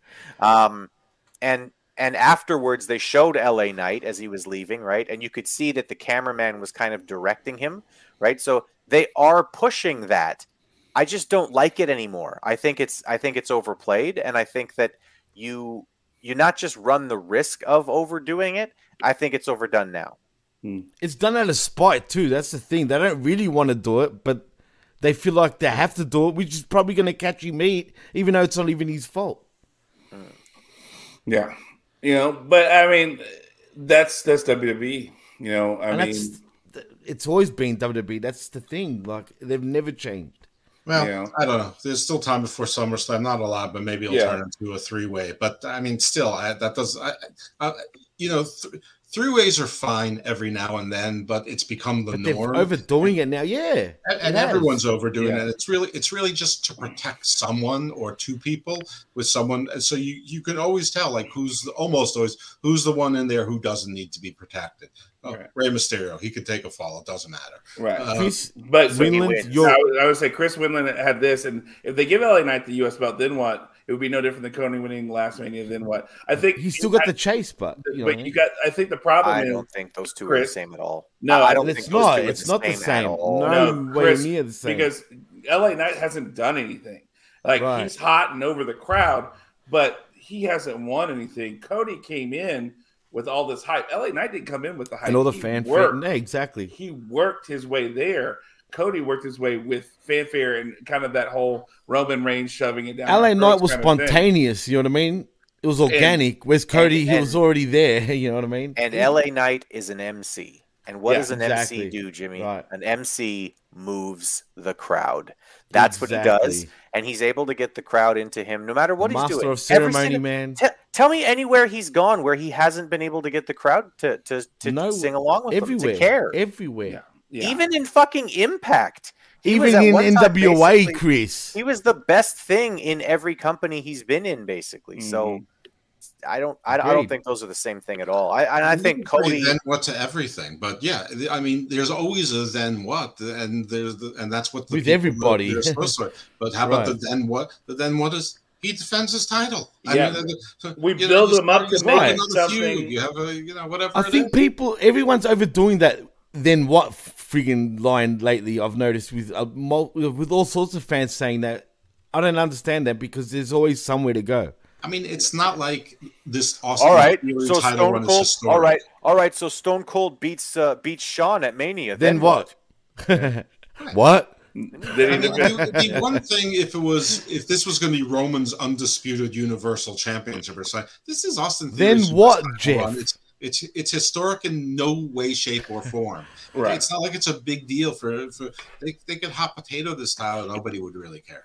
Right, but here's the other thing. He hasn't won anything. If we want him to care and move him and build him to a main event person because he's got the momentum of the crowd wanting him to be there, then we have to give him something for the chance to cheer about and build from there. And then when he loses that U.S. title, hell, he could even at some point be, you know what, I've gotten so big, I don't need this U.S. title anymore. I want the big belt. I want to go after the big one. He can, and he's kind of alluded that in his promos too, man. You know, but I think that's the whole bit is we have to get him built. We have to get him won so that he makes him credible for this, main event title to build him to a main event status. That's the whole bit. That's what the lower card titles are for. Because sometimes you need to see someone with a title to get used to seeing them with a title. I mean, Drew McIntyre didn't have any title. He got the world championship, and then he lost it. And then you're like, ooh, but he needs it again. So then he won it again. And now whenever Drew McIntyre walks into a room, you could see him in a title picture because he's been in a title picture. Same thing with Bobby Lashley. I mean, and sometimes it didn't work with Apollo Crews, but but it does work with many people. And it's just a way to get people used to it, whether it's a tag team belt or something like that. Anyway, so then what? I don't know. Then the writers are supposed to write something that's good, or good enough. Right. But anyway, I didn't like this match, and this should be a match that I like. Right. Agreed. But I think. And I think, again, this is that case of the match itself, the end ruined the rest of the match. I really feel like that was part of this for me is just the ending came really off the wheels for me and made me sour for the rest of it. Because the rest of the match was fun. It was 4-man, 4-way match. It was fine. But then this night would go for that. Yes, Chris, it would because he says, would a U.S. title really lead to a world title shot? He's not been that way for years. If WWE gave it to LA Knight, it would likely have been all he would have ever gotten. I don't think so because, again, he's got the momentum of the crowd. He's building, and he did it in Impact. He had one of their lower titles. He built his way up and became a world champion in Impact when he was there. And that's the whole bit is he knows how to work a crowd and the momentum. And then when, again, it's that idea, like we just said, you see him with the title, you go, ooh, I want that some more. So I feel like that, and there are just some people who don't like LA Knight for whatever reason. That's fine. But, I think if we're going to build him, continue to build him up, we need to work that way in that forward direction. And we haven't. We've been. I mean, here's the perpetual right answer to then what. You tune in because you want to find out what. Right now, the then what is it's going to suck. And right now, I'm not happy. I don't care who wins with Rey and Santos Escobar because I don't care about the LWO to see if they stick together or they break up. Either way, it's going to seem goofy to me and corny. I would have cared if LA Knight won because I'm invested in him. And I actually think that LA Knight versus Austin Theory would be a pretty interesting rivalry. Am I heartbroken over this? No. But my answer to then what with the answer that we have is meh. I don't really care about the U.S. title right now. I would have cared about it if it was Austin Theory about L.A. Knight. So that's my answer to then what. Well, that's also the booking though of Theory and the U.S. title right now. Then what with Cody versus Roman? I was saying I predicted Cody was going to win, but I was like, you know what? I'm happy either way. Either way, if Cody wins, then we get that moment, that big WrestleMania moment. Great, everyone goes home happy. If we don't, Roman's going to break records. We get the bloodline. The bloodline strong. We have a dominant faction staying in. Roman's going to go into his third year champion. Either way, I'm happy. That's the then what that they should be going for. And that's what we got there. And it's still, it's stumbling and bumbling along, and some people are more excited about what's going on with the bloodline than others, and we'll get to that, I'm sure, soon enough. Yeah. But my only point is the answer to then what is you want to find out the answer as opposed to you just know that because you've been watching as a habit, you're going to find out the answer. Yeah, and I feel like the second option right now. Yeah, you have to allow it to happen to see what can happen. And I think that's kind of one of the biggest things is we need to let it happen so we can know what can happen. So we see after this match, we have a recap of Brock Lesnar's vicious attack on Cody Rhodes in front of his own mother. Oh my God! It was just I cannot believe he did that in front of his own mother. Oh my God! Oh my God! Oh my God! No, but it's funny because on last week's Machismo we had Big Ray Hernandez, and actually all of us came up with a real creative way that you can go with Cody, Brock, and his mum, and Brandy for that matter. Media M5 saying right now. What do you say? Look, that's just for Chris. I just missed it. All right. Well, anyway, my point is, we're saying like you don't have to do that for me. It'd be funny though if they went extreme. Like imagine Brock grabbed Cody's mother by the hair and just dragged her. Started we went overboard. Basically, put it that way. But it'd be funny. What do you mean? Overboard. Wrestling is supposed to be a fucking story, and I don't understand this fucking double standard that we have in professional wrestling. I know, but it's 2023, Chris. You know what I mean? You're alluding to something really nasty. Yeah, like every I other agree with you, show and movie, like in the world. I know, but for some reason, wrestling is in a weird sort of box. You know what I mean? Because for some reason, TV shows can do that, right? But professional wrestling can't. Right. Cody's mother is a known child trafficker, and Brock is trying to get to the bottom of it for justice. Yeah. Right. Exactly. Yeah, exactly. There you go. Exactly. That's all you need. Yeah. That's all you need. It's simple as that. Simple. Yeah. So we go to a commercial break. After this, we have a bevy of NXT stars, ones who haven't even made their debut in NXT yet, the Cavender twins. All right. Yeah. And I was going, wait. They're on NXT. Yeah, I was wondering who are they. I actually don't have a clue who the fuck they are. Are they NXT? Really? Yeah, they're in the Performance Center. They're basketball players. But what I noticed is that they haven't had their enhancement surgeries yet, so they can't really push it yet. I see. There you go. That's probably why. And then the Bella twins gave them their blessing. They passed the torch. Right. Oh, right. I didn't know. Yeah. Twin trying Magic. to suck their way back into the WWE teeth because this Garcia Twins thing doesn't seem to be working out as a brand. Right. What brand? They still do their podcast? Out, the Garcia Twins weren't the brand. The Bellas were. You're right. Right. And they're bitter about that. I mean, I don't blame them, but shit. Well, I mean, How many people would love to have that under their belt? Well, probably 4 for 4 on this screen. Yeah, for sure. I let both of them touch it at the same time. I think you didn't understand the question, but good. It was an opportunity to steal a Chris line that I enjoyed. So that I've heard many times this week, which I appreciate. It's the new soaking for the Smack Attack. Oh no, not soaking again. So we see Jay, and then after we see that, we see Jay walking backstage with Tony D'Angelo. Wait, that was jaywalking. And the Creed brothers. Who was jaywalking? I see what you did there, Chris. Nice. Yeah, I'm sorry. Jay Uso was walking back. Well, he's lucky it wasn't the NXT parking lot, or he would have been beaten up. He would have been beaten up, right? Yeah, exactly. True. So we see a fake Italian and the Creed brothers. And Chaz. You forgot Chaz. Yes. That's Lorenzo. It says Channing Lorenzo on this. Who's chafing Lorenzo? Channing Lorenzo. Lorenzo. I don't know. I didn't know.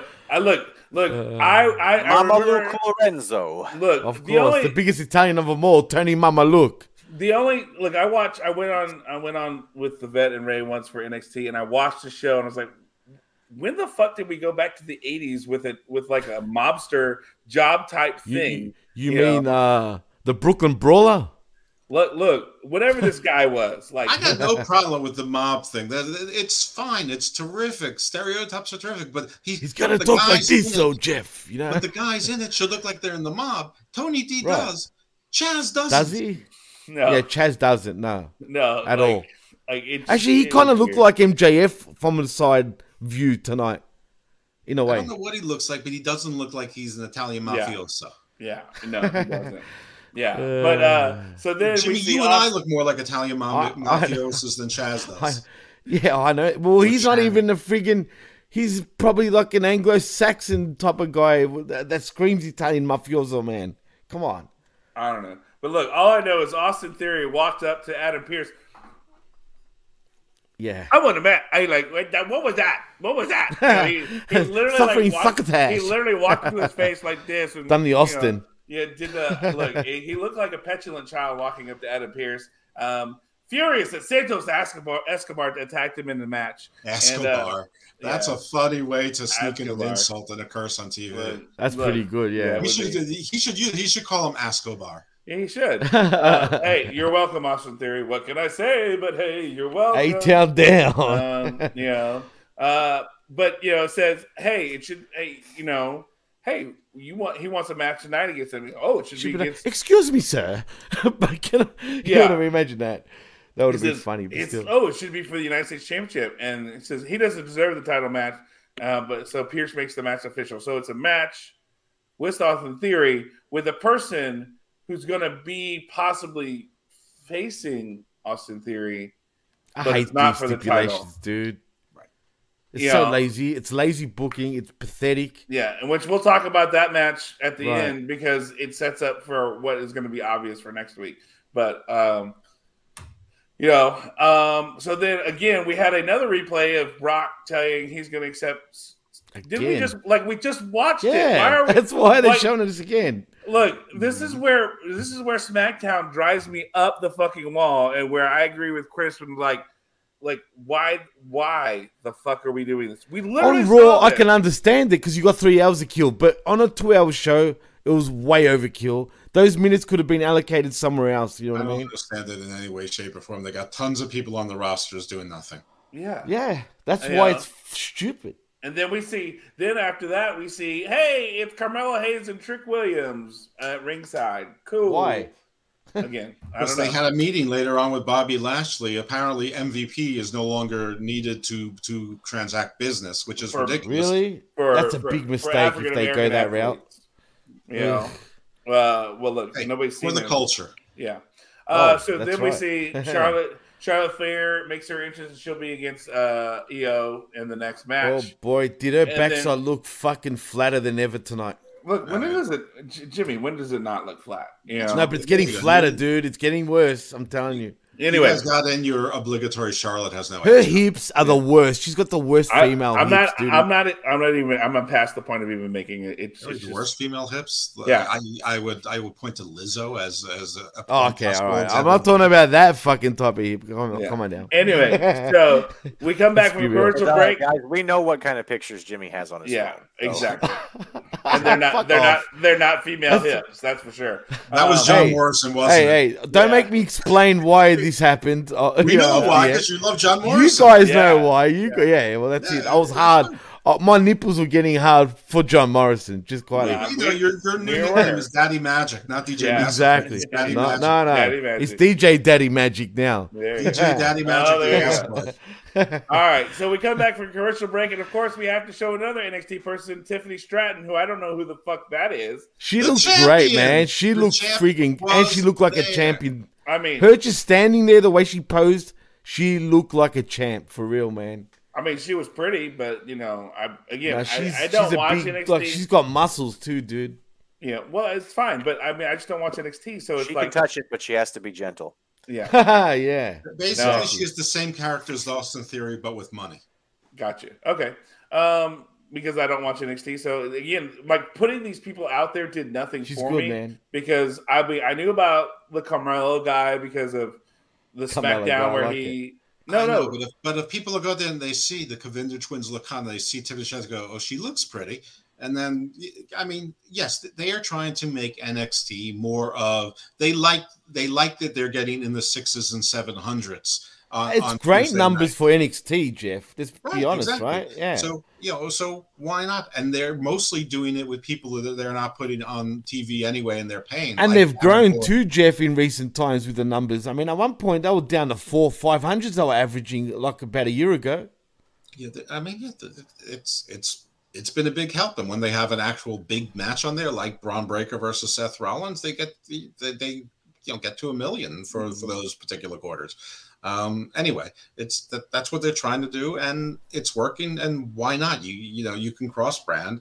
And apparently, in the dark match was Tiffany Stratton versus Kiana James, who anyone who knows me knows that they're two of my favorites. Okay, well, wow. I mean, but okay. Here's my question then, because I don't watch NXT, but I saw Dom has the belt for NXT, the North American whatever championship. So, and aren't the women's titles now unified with the other women's titles? The tag titles, yes. Which doesn't make a whole lot of sense to me, but yes, the answer is yes. So, like, how is this helping? I mean, I guess is it? Are we going to get Dom to NXT so he can finally learn how to wrestle? Is that why he got this North American title, or is it to promote NXT, knowing they were going to be in Orlando? He's on SmackDown, so let's do that. It's going to be both. Yeah, a bit of both. Dom's not going to be spending a bunch of time in NXT. You'll see. But he may defend the North American title on the NXT PLE rather than be part of SummerSlam in a match. True. Or both. Or he might do both. They might have the NXT title. Yeah, he might wrestle. He might wrestle on NXT. Yeah. Okay. All right. So anyway, we have, and then after we see Tiffany Stratton, we have replays of Charlotte Flair helping the cash in be stopped, and then that whole business. And then Bayley comes on to commentary for the match. Michael Cole's favorite person in the whole world. So if anything, that should be entertaining, to say the least. So again, we had this match. It was longer than I expected, to be honest. And then look, I guess the thing that I was a little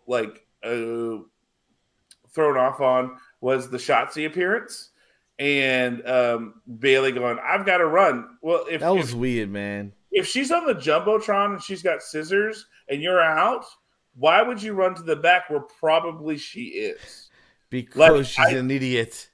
That was my biggest problem with this. Is like, I can imagine being scared, and then you're sitting there with EO and you're the rest of the match, like, John, you're talking logic again, bro. Michael, it doesn't exist sometimes. But yet, she's obviously not out there. Or hey, it would have made more sense if she would have popped up behind the barricade where Bayley was doing commentary. It would have, but to make her run to the back. But she did. You know what they're doing, right? They're waiting for her hair to grow out enough that they can come up with some sort of cool but still buzz haircut for her. Yeah, I know. A buzz haircut. Well, she shaved her hair. I mean, I know, but a buzz. As we found out last week, as a tribute to her sister who's going through cancer. Yeah. Right. But I think this was again and then so she runs off, so that distracts EO, and then Asuka comes out and attacks Charlotte and puts her in the armbar, and so it's a whole whatever. You have to mention Asuka properly in a blouse with sensible pants. Right. Okay. Well, I'm starting to hate this look of her though, man. In a way. What? I mean, why is she wearing what Jeff said? Colorful blouse. Yeah, because she's a weirdo. Like she's the most ostentatious dresser in the secretarial pool. Yeah. yeah. But I mean, that's Asuka. That's who she is. I mean, if you just go watch her channel on YouTube, I know, but that I'm not going to watch her channel on YouTube. Well, no, I'm just saying I haven't either. But I see pop-ups of her in it's literally her saying, "Hey, look, this is me in Vegas. This is me going to a Vegas convenience store. This is I'm convinced that you totally don't watch Asuka's YouTube channel now. No, because that's what it says on the thing. It says, you know what? Watch me go to a Vegas convenience store. Like, I don't think Asuka is ready for Asuka, if you know what I mean. Asuka is the crazy Asian lady that lives next door to you, and you're not quite sure if she's gonna stab you or if she's gonna come fuck you one day. Like, hi, you wanna fuck with me, huh? You know that what sounds I mean? like a lived experience of yours that we My need mommy to explore boy fully in the future.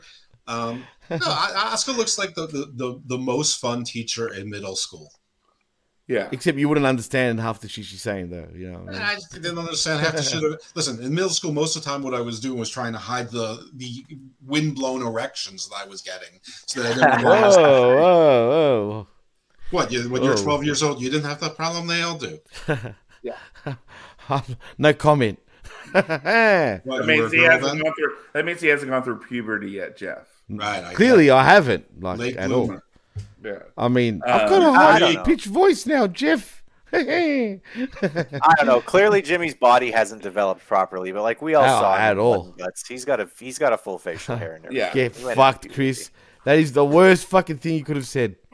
Yeah. You call me anything, but that. I hate that, man. I'm not gonna lie. That's why I'll see your comments. Don't worry. I'm gonna keep ignoring him every time you bring it up. But here's my question. Utah, Russ. Yeah, Jenny Uterus. Here's my question, though. Really, at the end of the day, right now, for the last 3 weeks, when Charlotte, Asuka, Io, everybody that we've been doing in this triple threat, now maybe a four-way contender for the title, we have not seen a clean finish yet. You know, True. Like we haven't seen one. Everybody's interfering with everybody's shit. I mean, at this point, I was just waiting for it. Like I was like, Asuka or Bianca's going to come in here because we're not going to have a clean finish. Because I guess Charlotte did get a 1-2-3 clean. I mean, Asuka came in after the match was finished. Was it? Okay, I guess. Yeah, it was clean after being dominated the whole freaking match. And it was a weird ending the way it ended, man. One move, bang, over. Yeah, I guess that's what it was. I missed the end of it because I got up to go do something and I came back to get some food and I came back and I see Asuka in the ring beating the crap out of Charlotte. So I assumed it was a smash finish at the end. No, literally, it was out of nowhere, no pun intended. Okay. Like, literally, it just... But that's what Asuka's been doing. She's the assassin. At the end of every match, she comes in and she picks her spot, and then she attacks the person who's going to be competing against her, and she's trying to weaken their arms. And like Todd Brantley said in the chat, because WWE, plain and simple. I guess, but anyway, I felt like this was I don't know. It was there. Uneventful. It was okay. I got to tell you though. Listen, I'm one of Charlotte's bigger fans probably in this group, but since she's come back, she's seemed a little lazy. Like she seemed a little Ronda Rousey-esque in that she's a little bit resting her laurels. Yeah, she doesn't look interested, man. She doesn't seem interested, and her matches have been a little bit clunky, and which is unlike Charlotte. Yeah, I mean, the one thing you usually count on is to be sort of crisp and clean and mostly pristine, except for those moonsaults, which she generally misses, which is why she started doing the double moonsault, because she couldn't aim it from the top. But anyway, I mean, I didn't mind this match. So like this, I thought this was okay, and I didn't mind the ending. And yeah, Bayley and Michael Cole, because if you thought anyone had an advantage, it would be Io, because Bayley was there. But I think the most important thing about it is that obviously this injury that Bayley has is not so severe that they feel like they need to take her off TV for any amount of time. So that's the hidden good news, and I'd say that's also the same hidden good news for Elton Prince as well. Can I just pitch for a made for TV movie where Bayley and Michael Cole have to pretend to be married, so they have to live together and stuff like that. Yes, please. Wait, hold on. Let's do this correctly. So you're saying you have a new movie for me? Yeah. Yes, sir, I do. I would be down for that. Look, I do. That was probably the most enjoyable part for me, was Bayley being at commentary and Michael Cole, and they just absolutely hating each other. It's a fun dynamic. There's sexual tension there, John. I can feel it. And you know what Minia M5 said in the chat? He's spot on, man. We're going to get Shotzi all G.I. Jane, for sure, with camo pants and all. You think? Yeah, I can see it, man. As long as Chris Rock is her manager, I'm fine. You know, that's fine. The funny thing is, like, you know, the female carrying cross, Lacey Evans, like, her military gimmick will be snake bit because somebody will take it away from her. I see what you did there. Yeah. Because she came out with the whole hat with the snake on the cobra. Yeah, I see what you did there. Okay. And just Quality Canada Spaceman or Retro Rocket Review. Yes, you should feel shame. Just saying. Yes. Shame. Shame. Anyway, so we come back from commercial and we see Dominic winning the North American Championship with Wes Lee taking like 15 shots from Judgment Day people not named Dominic Mysterio. And I guess he's calling himself Dirty Dominic now. Okay, cool. And so we have a backstage check with Kayla Braxton talking with Dirty Dom and Mommy Rhea Ripley. And Dominic says he wanted to show his deadbeat dad what a real champion looks like. Even if he wins next week, he's just champion of the U.S. I'm champion of North America, which has 23 countries. Yeah. And I'm like, 23 countries. Okay. Wait, did he say 23 countries? Yeah, he said 23 countries. Yeah. That's Dopey Dom now. Forget Dirty Dom. That's Dopey Dom. Well, yeah, because, I mean, even if you probably count... right. Well, if you count in Central America, I don't think you make 23. No. Well, but there actually is no official island nations also north Central America. You're right. Yeah, you're right. Yeah, there is no official answer to this. It's like is Russia a part of Europe or not? If you ask Russians, they'll tell you that they're kind of part of Europe. Right. You know, yeah. Is Turkey part of Europe? Again, there is no exact right answer to that. Right. Is the Middle East a continent? You know, that's a bit of a gray area, not right? a thing that. The Middle East, it's neither the middle nor the east. Discuss. Well, there's actually no agreed upon definition of continent, period. No, come on. Right. Yeah, it's more like a continent. Yeah, exactly like that, Jimmy. Correct. Exactly. Sorry. Like Australia is. But yeah, if you're including all of what people consider Central America and all of the Caribbean nations, you probably are at about 23. Yeah, you know. But because most people just also Texas as its own country. Thank you, sir. That's true. Yeah, everybody has an embassy here. Wait, do they? No. I was gonna say, no. I had to think about that. Wait a minute. You know what I mean? Like, what? I love that smoke coming out of your ears. I know. I love that I can get Jimmy with shit like that. I had to think about that, man. For me, I'm like, hang on a minute. Yeah, I was thinking. I was like, how did Chris's rat get inside Jimmy's skull?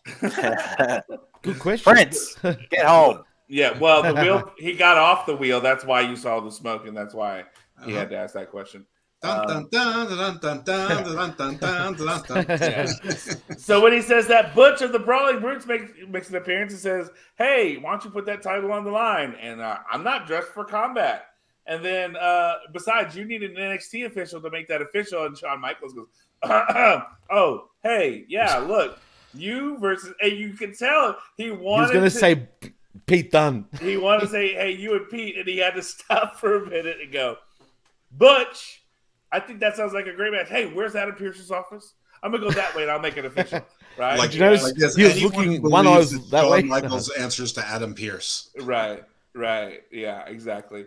So look, but it was like, to me, this is a little bit of a fun segment for that moment because Shawn Michaels a little bit of a fun segment. It was a little bit. Look, Shawn he made it fun. That's something good for Butch to do. He's the third man where two of the three guys are just there to make a lot of noise physically, not even audibly, and lose and eat pins. So this is something for him to, you know, be in a singles match and you know, do his thing and have a 20-minute match where Dom is going to heal it up, and of course Judgment Day is going to, you know, help him and all that other good stuff. But yeah, this is part of what NXT is for, and I like this sort of cross branding with people who are recently from NXT, but even those who aren't. I mean, they don't need to be.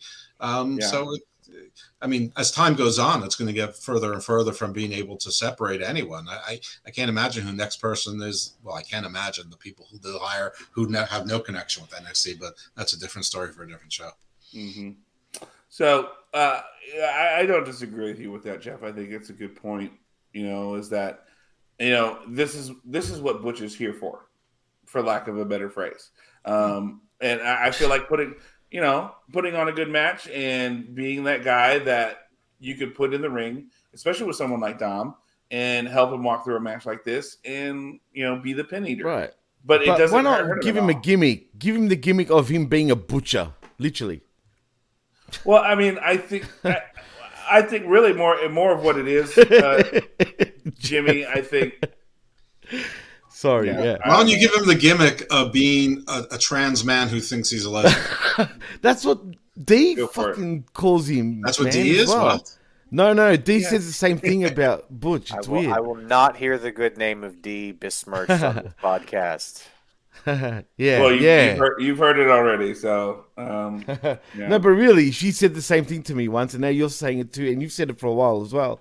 Maybe there is something to it. I mean, he's a very. What would you say, Jeff? Well, that's it. He's a very unattractive woman. Yeah, it's true. Yeah. Look, we all have our crosses to bear. Where we can't all be classically beautiful like you, Jeff. I mean, we all have our cross dressers to bear. Exactly. Yeah, exactly. Uh-oh. Yeah. Hey. But and then after this segment, we have another backstage segment where we see Roman Reigns is seated, looking very pensive, and Paul Heyman and Solo are looking and watching his every move, and Roman looks up and stares at Solo, who looks away, and then Roman's going to make his all sad and shit, Jay. like looking down, okay, the alpha dog has looked and made me submit. Like Solo Sikoa is submitting to the alpha. He did. It was like that little dog, they just got picked on. You smacked it a few times, and it wants forgiveness. You know what I mean? Yeah, and that's exactly what it is. So, and so then after that, we have Austin Theory making his way to the ring to face Santos Escobar. And then Bayley pulls EO after the commercial break. Hey, we gotta go. When Bayley's luggage is destroyed with a pair of scissors stabbing a picture of her in the chest, and Bayley is scared of Shotzi. Oh, I'm the boogeyman, and I'm coming to get you. That's what I'm waiting for. Look, yeah. She's gonna stare in the mirror next week, right? Like Warrior was when Hogan was looking in the mirror back in the day. Here's the problem. Yeah. Is that they're having her like stab things with the scissors. So dumb, dude. And you know that they're never going to come anywhere close to that on TV. Right. I know. So why do it? Right. Exactly. It's like, they should have started with something else. Like it's attached by gum, and she ruined her suitcase. I mean, that's more WWE speed. I mean, God damn. Yeah, have the threat of violence sometimes is better than the actual violence itself. So, it didn't even have to be that you stabbed a picture of Bayley through the heart with the scissors. You just hang the scissors in the locker. There's damage everywhere, and then leave the scissors in the suitcase. You do what they did with the Miz and the Fiend. You just have the picture with her eyes X'd out and her mouth scribbled over or something. And she knows she's been fucked with, and that's enough. I mean, I can understand doing something different or less than, but by doing the whole picture with the scissors through the heart, that implies that there's going to be a murder. Which, by the way, then I would think at that point you call the police. I just don't think hanging the scissors is any different. It's still the same problem. You're not going to be using the scissors. No, but you know what scissors they should have had? The school ones. Yeah, elementary school ones, the little ones. They should have. The plastic. They should have been the scissors. I think what they should have done is they should have hung a pair of Bailey's shorts, but with the ass cheeks cut out. That's what's going to make it. Like the movie So Fine. I'm here for that one. Oh boy! So Ryan O'Neal's finest work. Yeah. All right. So then we have the non-title match of the United States champion Austin Theory versus Santos Escobar. Wait. Do you guys know Ryan O'Neal's the story about Ryan? He was such a bad father and he was such a horrible drunk. He was once at a Hollywood party and he was hitting on some woman, and she's like, "Do you know who I am?" He's like, "No. What's up? Do you know who I am?" She's like, "I'm your daughter, Tatum O'Neal. You've been hitting on me, you creep." Oh. He didn't even recognize his own kid. Oof. See, that sounds like Hollywood, only he probably did recognize his own kid, because that's yeah. Fucking weirdos. Weird. Holly weird. So yes, we had this match, which would be our main event match of the night, but not the main event of the night, which was a non-title match against someone who's going to be possibly wrestling for the title in Santos Escobar versus AEW booking again. I hate this type of thing. It's a thing in all of wrestling right now, John. Yeah, look. I don't know about you guys, but I felt like this was a fairly decent match for the two of them. It wasn't like something I'm going to go like 5 stars or that, but it was serviceable for what I needed. We had the King Cuerno callback with the bow and arrow to the Tope Suicida. The end was definitely interesting, where Theory gets Escobar up for an 8-count down, and he slides off. Oh, pardon me. And then Escobar puts him on the top rope, and Theory shoves him off, and he comes up again, and they're standing on top of the turnbuckle, and then Escobar catches him with an insane Hurricane Rana, and he makes the LW signal for running and hitting the double knees, and he hits the Phantom Driver for the 1-2-3. And then we know that now either Santos Escobar is not winning next Friday or at SummerSlam, because he beat Austin Theory. We don't care either. That's the problem. Yeah, did this no match one cares. Happen? Did this match need to happen? Like, no. Like, why did? I don't know. I don't know. I don't know how to put this match, because I felt like the work in and of itself was fine, but the whole reason and purpose for having this match in general was so unnecessary that I was just like, It just felt flat. Everyone actually on this show felt flat, to be fair. I guess. I don't know. Chris, what did you think about this one? I don't know where to slot this one at all. I have no clue where to put this. And is that a bad thing? Isn't that a bad thing that I can't slot It's a good thing with a smile. Like well, PDP. Listen, it's like, if you were going to ask me out of 5, how many stars should this match have gotten, I would say 2.5. It is exactly meh. Like, it wasn't a bad match. Both of these guys can wrestle. I didn't give one fuck one way or the other who won, who lost. Didn't matter to me at all. There's nothing here that is pushing any kind of story forward. Yeah, it was just a match. But I will say this. I mean, would I have asked for 5 more minutes of this and 5 minutes less of reviews? Yep.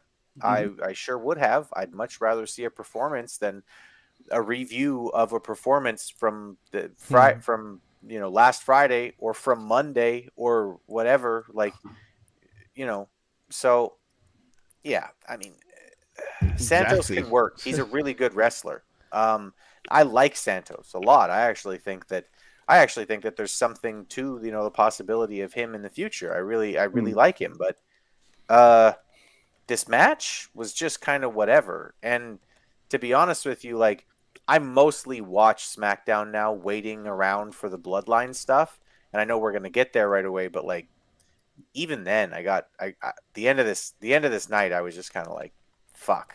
Mm-hmm. Yeah, no, that's a great thing, Jeff. How would you slot this? Because, like I said, I feel like it. I can't even place it. What do you think about this one? Well, to harken back to a prior discussion, it would be okay. Now, then what? So Santos Escobar won this match. So it's supposed to make you believe that Santos Escobar can beat Austin Theory. However, Santos Escobar isn't necessarily going to be the one to win next week. So then what's next? Well, he still has to face Rey Mysterio.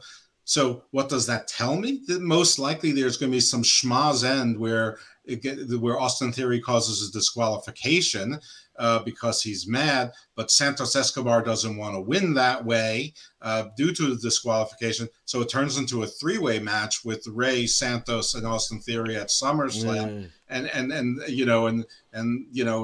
that's where things go wrong. And the thing is, that's probably even more interesting than what it is. But even that seems like the best case scenario, I suppose. And I don't even like that. So yeah. So I still don't care about any of it. The match was fine. I mean, the match was all right. It's just there were no stakes involved. And Austin Theory is not the kind of heel that just because somebody embarrasses you that you want to have combat with him. He's the kind of heel that tries to avoid combat. So, I mean, and not to pick on him in particular, but why is Rick Boogs on the roster or Elias on the roster if not to be a filler match for Austin Theory to show all of his contenders that he can beat anybody without a preparation? So, I don't know. Where do I slot this in? Like Chris said it best in one word: meh. This whole show was meh, and I'm going to include the next segment, which is pretty disappointing because when you wait an hour and a half, and then you get an entrance, a commercial, a recap, and then an 11-minute entrance to get you to a 9-minute segment that you've been waiting for, watching through a whole show that was basically stumblefuck. Here we go. See the good use of the word fuck there. Yeah.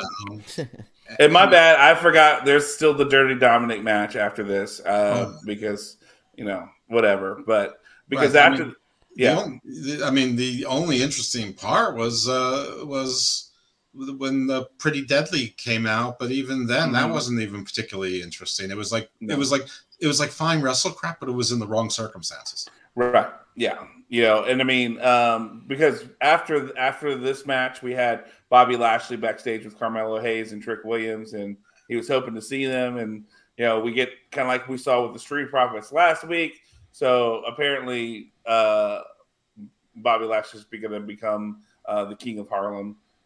He's forming the Black Avengers. Yeah, right. And so then we have Dom making his way to the ring. We had this match. Like you said, one of the more enjoyable things about this was Pretty Deadly coming out, and oh no, they have to. Wade Barrett goes, no, that wheelchair is not any wheelchair. It's Prince William. You get it, Michael? William, like Prince William, and like Michael Cole just like no sells it because it was funny. But and then oh my God, look, they're running away. They're not really hurt because I don't know if you guys saw them this week, and I wanted to kind of talk to you about this. Rich Holland deleted his Twitter because people kept harassing him about hurting people in the ring, and is that a fair evaluation for Ridge, based off the fact that, Big E said, no, I was not, he came and saw me. It wasn't intentional. In NXT, it wasn't his fault for that. And even last week, it wasn't his fault for how it was the fact that one of the Pretty Deadly guys fell wrong, not how he was thrown. And so is there a reason to properly hate on Rich Holland, or is he a solid worker and he just has bad luck with people getting hurt around him? People will point out, well, he nearly crippled Gargano in NXT, right, for example, right? And now they'll point to the Big E spot too. First of all, the Big E spot should have never happened on the outside anyway. Who in their right mind is going to do a suplex on a guy as big as Big E on the outside? You're asking for trouble. So whoever called that spot is an idiot anyway in the first place. It happens every week on every wrestling show. I know, but it's dumb. It shouldn't actually happen. You know what I mean? In the first place. If you're going to do that, what do you mean? Well, at the end of the day, it shouldn't happen on the outside. There's just too much risk, in my opinion. But also, I think Ridge is not getting, a fair go. The fans shit on him online, dude. I mean, people have apparently threatened his wife. Apparently, there's been fans, from what I've heard, that have called his house somehow and threatened him there. I mean, the poor bloke can't even catch a break. You know what I mean? How long has it been already? Get over it, man. Shit happens. It ain't ballet. I don't know if you've ever watched ballet and see some of the injuries from ballet. Wow. They get, dude. That's also where they tell the story with the dance. Yeah. Sure. But is that when Nakamura got injured from too, Jeff, actually? Probably. Yeah. Actually, no, he's a figure skater. Sorry. Figure skating, which is right. You're right. Nice. Yeah, well, it is. But I feel like for the most part, he's a fairly solid worker, and he's with guys like Butch and Sheamus who are going to teach him and help him grow. Because guys, remember, Butch Pete Dunne has been wrestling for a very long time before he got to WWE. Sheamus has been doing this for a very long time, And then you put someone like Rich Holland, who was a rugby player and comes into WWE and physically has the skills and gifts to do it. And now you're teaching him how to work and do those things on how to train in the ring with two veterans by putting him with this crew. I think if anything, he's gotten better in the last few runs. I think he has too. No, I agree. Totally agree.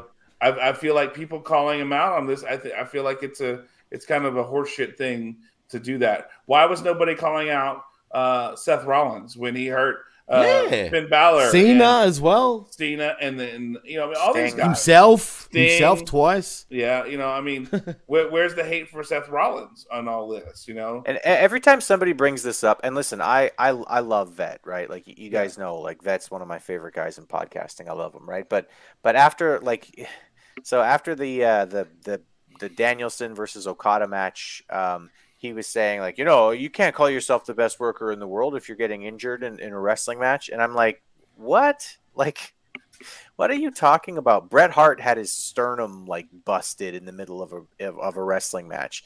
In the match where he won the title against Ric Flair, his fucking finger was out of place. You actually had to watch him pop it back into place in the middle of the match. Owen Hart nearly crippled Stone Cold Steve Austin. That's what happens in wrestling. Yeah, exactly. Right. That happens. And if you're not prepared to take the possibility that something bad could happen, you're in the wrong thing. Don't get into what's essentially like a live version of stunts.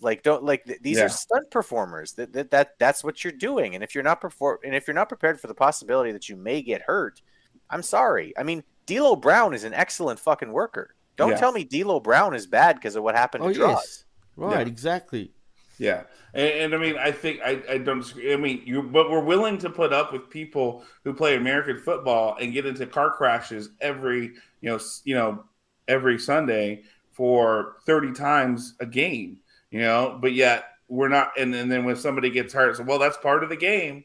We don't, unless there's. And I boxed, right? Yeah. And you have people being like, oh, it's so brutal. And I'm like, yeah, but I fucking knew it was brutal when I started. Right. Like, nobody fucking pushed me into boxing and was like, you have to box. Like, I got into boxing because I love boxing. I love the sport of it. And it's just like these people who get into professional wrestling where you hear like, oh, I wish Edge would just retire, never come back. And his health is more important than it's more important to you, motherfucker. It might not be more important to him. Exactly. If you asked Reggie Miller, if you could trade 10 years on the end of your life and get an NBA championship, would you do it?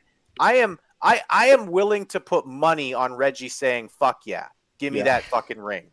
Absolutely. Spot on. His sister was the better player in his head because of those rings that he never achieved. And Reggie was so underrated, Chris, too. I mean, shit.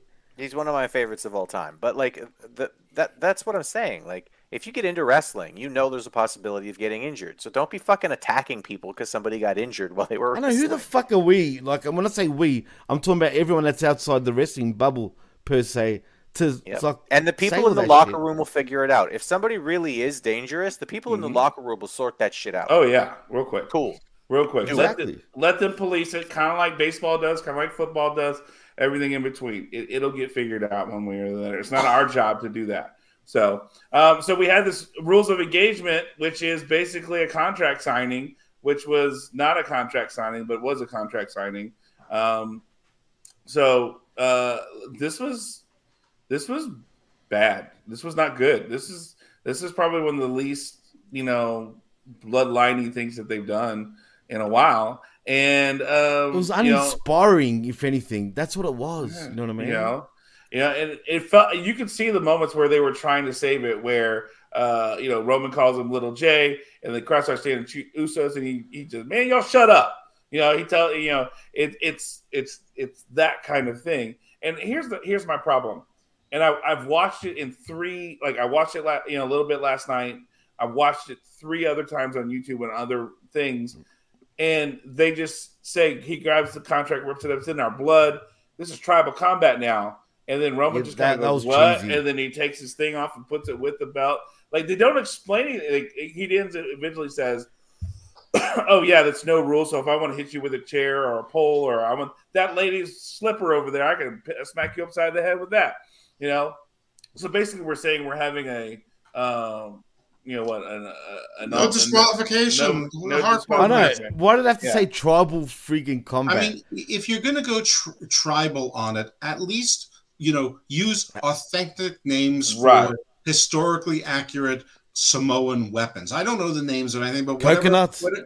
Shut up. Whatever's their version of a tomahawk or a spear or a fishing net or a silvelo. That's what their traditional weapon is. It's called a silvelo, which is a machete. That's what I said. And if it's going to be bloodline rules, they should have had a knife there, pretended they cut themselves on the thing, had some fake blood in there, and put their handprints on the thing. Something. Chop the finger off. And it should have been.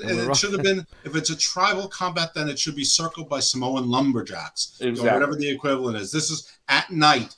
Torchlets and things. It should be a cinematic. In the jungles.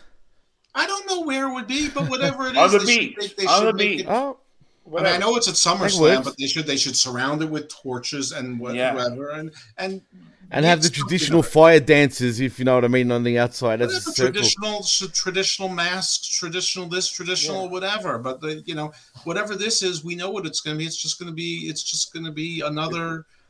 He's talking about he talked about 2 different chairs. Who cares? And he's going to take that lady's slipper. That was a little bit funny, but.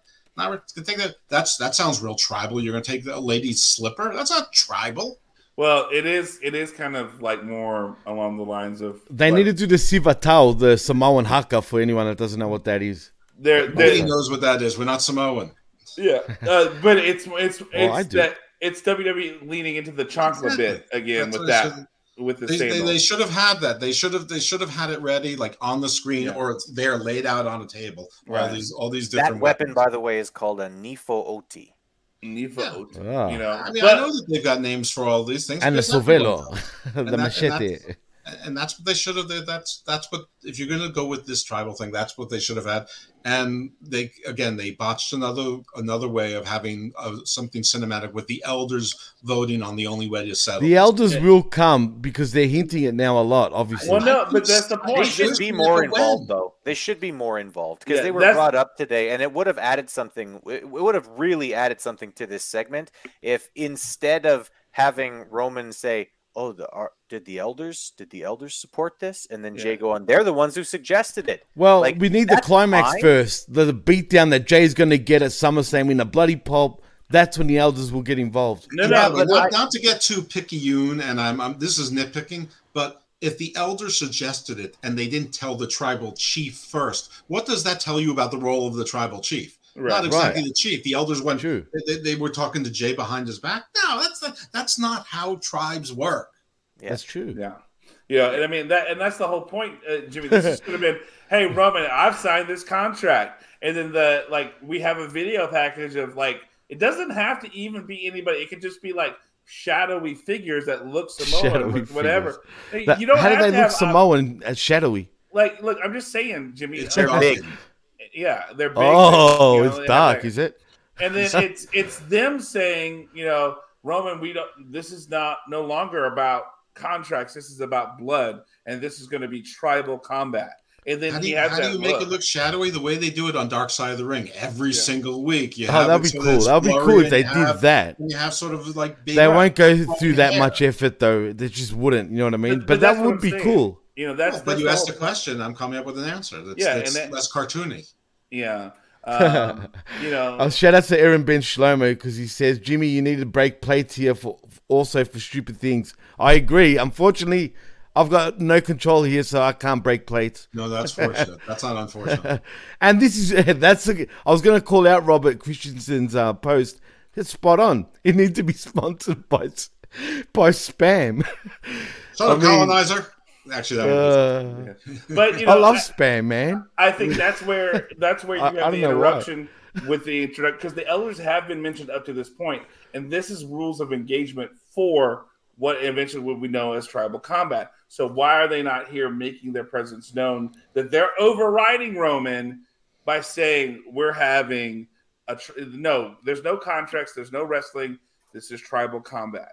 And then and of course we're left to figure out, okay, I guess he's also giving up not only the title, but the role of tribal chief to Jey Uso, because that wasn't ever explained. It was just him taking off the necklace and putting it with the belt. So the implication being you're giving up both of these things in this match. Right. Or maybe, or maybe it would be better off if they told a story that it is just one or the other, right? Yeah. The WWE Championship has no place in the tribal business that we're dealing with right now. The tribal business that we're dealing with right now is to figure out who is the best person to be the tribal chief moving forward. Whatever you might have coming into this has nothing to do with our family and its business. Jay's not putting up his house. You're not putting up your belt. It's just what's best for the tribe. Mm-hmm. I agree. Yeah, and that makes. But you know what I'm worried about? Can you imagine? But can you imagine? You know how we ripped up the contract? It won't happen though. I'm saying that. But imagine they did do this. So just say Jay wins, right? And he's supposed to be the champ, right? And then they'd be like, "Oh, well, no, you ripped up the contract." So Roman ends up retaining because of that reason. For some reason, I wouldn't put it past WWE to do something stupid like that. They won't do it. They're not that smart. Jeez. Yeah, but they're not, Jimmy. That's the whole thing. We see these little things and like, okay, well, that we could do that where this is really not about the title. It's about the title of tribal chief, to where, we can make that. We can make that logical leap, but they're not going to. They're not. Yeah, well, that's why I said they're not going to do it. Though, it's like they don't take a full week to plan an episode, let alone several months to plot out a storyline. Right, and didn't this feel like they jumped ahead? They jumped way ahead right now, I felt like, compared to the week before. It's like they got together by 2:30 in the afternoon, like, what do you want to do? All right, we'll do this. Okay, you guys know how to cut promos? Yeah, we know how to cut promos. No problem. Okay, you guys got it. All right, cool. I mean, that's all the thought that went into combat. Mm-hmm. Yeah, figure it out. TK. It's TK all over again. Literally. Tribal combat. I wouldn't go there. Oh, nice. See what I did there? Unless you're spelling combat with a K. Right, that's what Mortal Kombat is spelled like exactly. That's why I said that. Oh, you've gone one level too geeky for me. Yeah. And I only know that because my son apparently got Mortal Kombat 11 and has been playing it on Xbox. Is it out already? No, that's 11. Sorry. Yes, you're right. One is not out. I can't wait for the one. Not Usos, not the exactly. Right, not that one, but Mortal Kombat 1. Look, see what happens when I try to be current and hip. I get that wrong. Yeah. Here's what I found hilarious. Just say old and grumpy. Right. So Solo. So of course it's his contract signing. So a table's got to get flipped over. So Solo. Hey, he flipped it like a G though, man. For real. Okay, that was kind of. If you're gonna flip a table, flip it like that. And goes after Jay. Roman stops him. Jay super kicks him, and they powder out to the ring. And they're standing at the corner of the ramp. And there's a guy with a Trinidad and Tobago jersey and flag standing. Have you not noticed him? Is that the first time you've noticed him? That was the first time because he was. Dude, let me tell you something. I'm telling you now, I've noticed him from Puerto Rico. That was the first time I saw him. He was actually at Backlash for Puerto Rico because the Trinidad and Tobago flag just stood out for me, right? Did you see that, Jimmy? Sorry? You first noticed him in Puerto Rico, and you've been cataloging. No, really, I did. No, but get this. Get this. Since Backlash, anything to worry about? Yeah. But anyway, since that day, right, or since that pay-per-view, he has been on every single show, including in England at Money in the Bank, and every SmackDown. For some reason, only SmackDown, not Raw. Let me ask you a question. Does he acknowledge Dominic as his Lord and Savior, as the champion of 23 countries, and Trinidad and Tobago being one of those? Or does he acknowledge Roman as the tribal chief? It's a little bit confusing. Yeah, that's a good question. Does he have dual citizenship? Yeah. Well, it was just very funny because he has his flag, but he had the jersey on as well. And then he's standing there doing the one, right? But you know what's even funnier? Solo, he looks like he's Indian background for some reason to me. Maybe because he is. It could be. Maybe, yeah, he could be. Look, just because you're from Trinidad and Tobago doesn't mean that you're, instantly Caribbean. Right. There's an extreme likelihood that if you're from anywhere that you have lots of mixed ancestry. An extreme, of course. An extreme dislikelihood that any of us don't have mixed ancestry. Yeah. No, it's true because he doesn't look like a tip. Because Trinidad and Tobago people are kind of like Jamaicans, or everyone from the West Indies sound the same by the way they talk. You know what I mean? Whoa, I'm sure there's a lot of good people No, but it's there true. too. Jimmy. whoa, racist. Whoa. What? No, they call Jimmy themselves the wins West gold. Indies as a collective, though. You know what I mean? Keep And going. they all Jimmy say, wins "Hey, gold yo, in the man." racist Olympics. Ah, Yeah. come on. Whoa, Jimmy. It's a long runway. Keep coming. Bring it in. You know what's weird about you, Yanks and Canadian? When I say cat, she looked like a cat. So see, but in your countries, you didn't think of that as racist. But here, if you called an Asian person a cat and went meow, I'm telling you, dude. Look at you, John. Don't laugh. It's not funny, all right? I'm being serious. If you said that, you would absolutely get stabbed. I'm not kidding. We understand the concept that different words have different connotations, even in the same language in different parts of the world. We get that. It's just the ridiculousness of it. Okay. You know it's funny, though. No, it's more of like, what? Like, All right. Yeah, don't ask. I don't know. It's because of dim sims, dude. Or dim sums, like you say it. let's Sokoa couldn't meet Roman in the eyes, and then he took the super kick. Yeah. As a result of Roman. So is that what they're trying to do? Is to build it? Solo will get mad at Roman and join us and help his brother out instead of. But he said last week he'll never forgive him. So well, that was last week. Yeah, that was last week, John. Never has a time limit in wrestling. Never. Yeah. What then, John? Right. All right. What then? Let's give grades to the show. Let's wrap this up and give some grades here. So, Jimmy, let's start with you. What do you? How do you rate this show? What grade letter do you give this one? D for dick, literally. I mean, this show. I mean, it was okay. It was all right, but I just feel like there was no energy for some reason. Like everyone just felt flat. Everyone. I'm talking about from Roman Reigns to even LA Knight just didn't seem he was in a full mood. Everyone just seemed to, I can't put my finger on it. It just felt like everybody was flat. That's the best way I can put it. Flat. Well, I should have given it F for flat at this point. But everyone just didn't seem in the mood for whatever reason. We got it. D for dick. Good grade. D for dick. All right.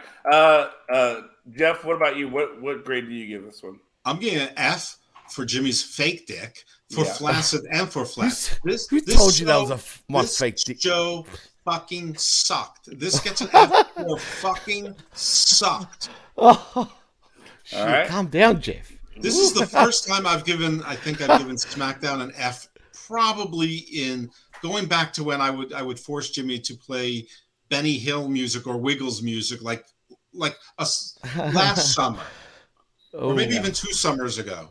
Yeah. I won't lie, I was close to giving it an F2, but yeah, Jeff, I could easily agree with you on that. You just gotta have the D in you all the time. That's the problem. Not in That's me. the problem, D. Yeah. Not in me. Your D. Yeah, you love your D. I do love my D.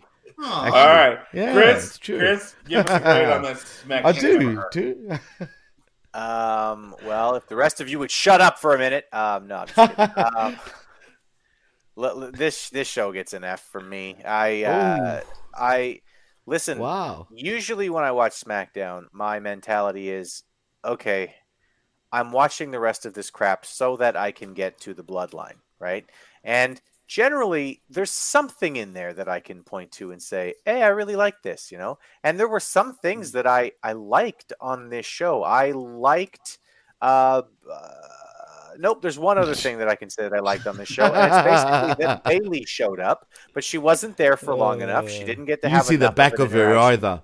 Exactly. I mean, exactly. Like, why weren't the shorts cut out in the buns? That would have been the exact right place for the cutting to have happened, and that would have been entertaining and funny.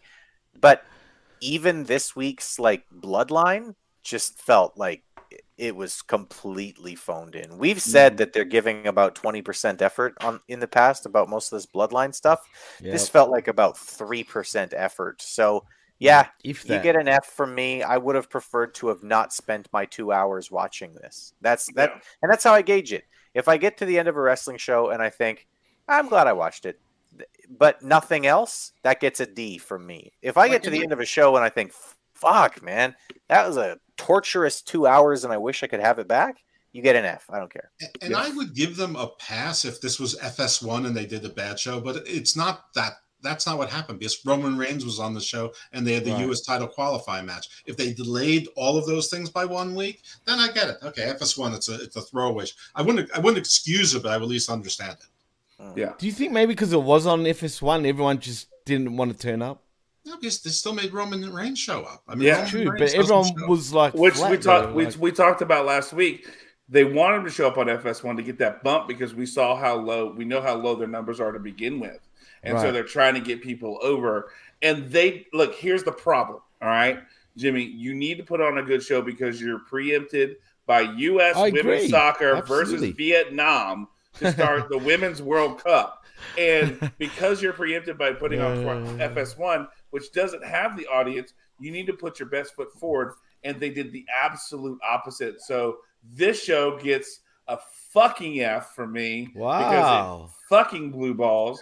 And I am thankful that I went and did something last night and didn't watch the shit and watch it over the highlights. And I still got pissed that I had to spend 30 minutes watching the highlights and going, what the fuck is this shit?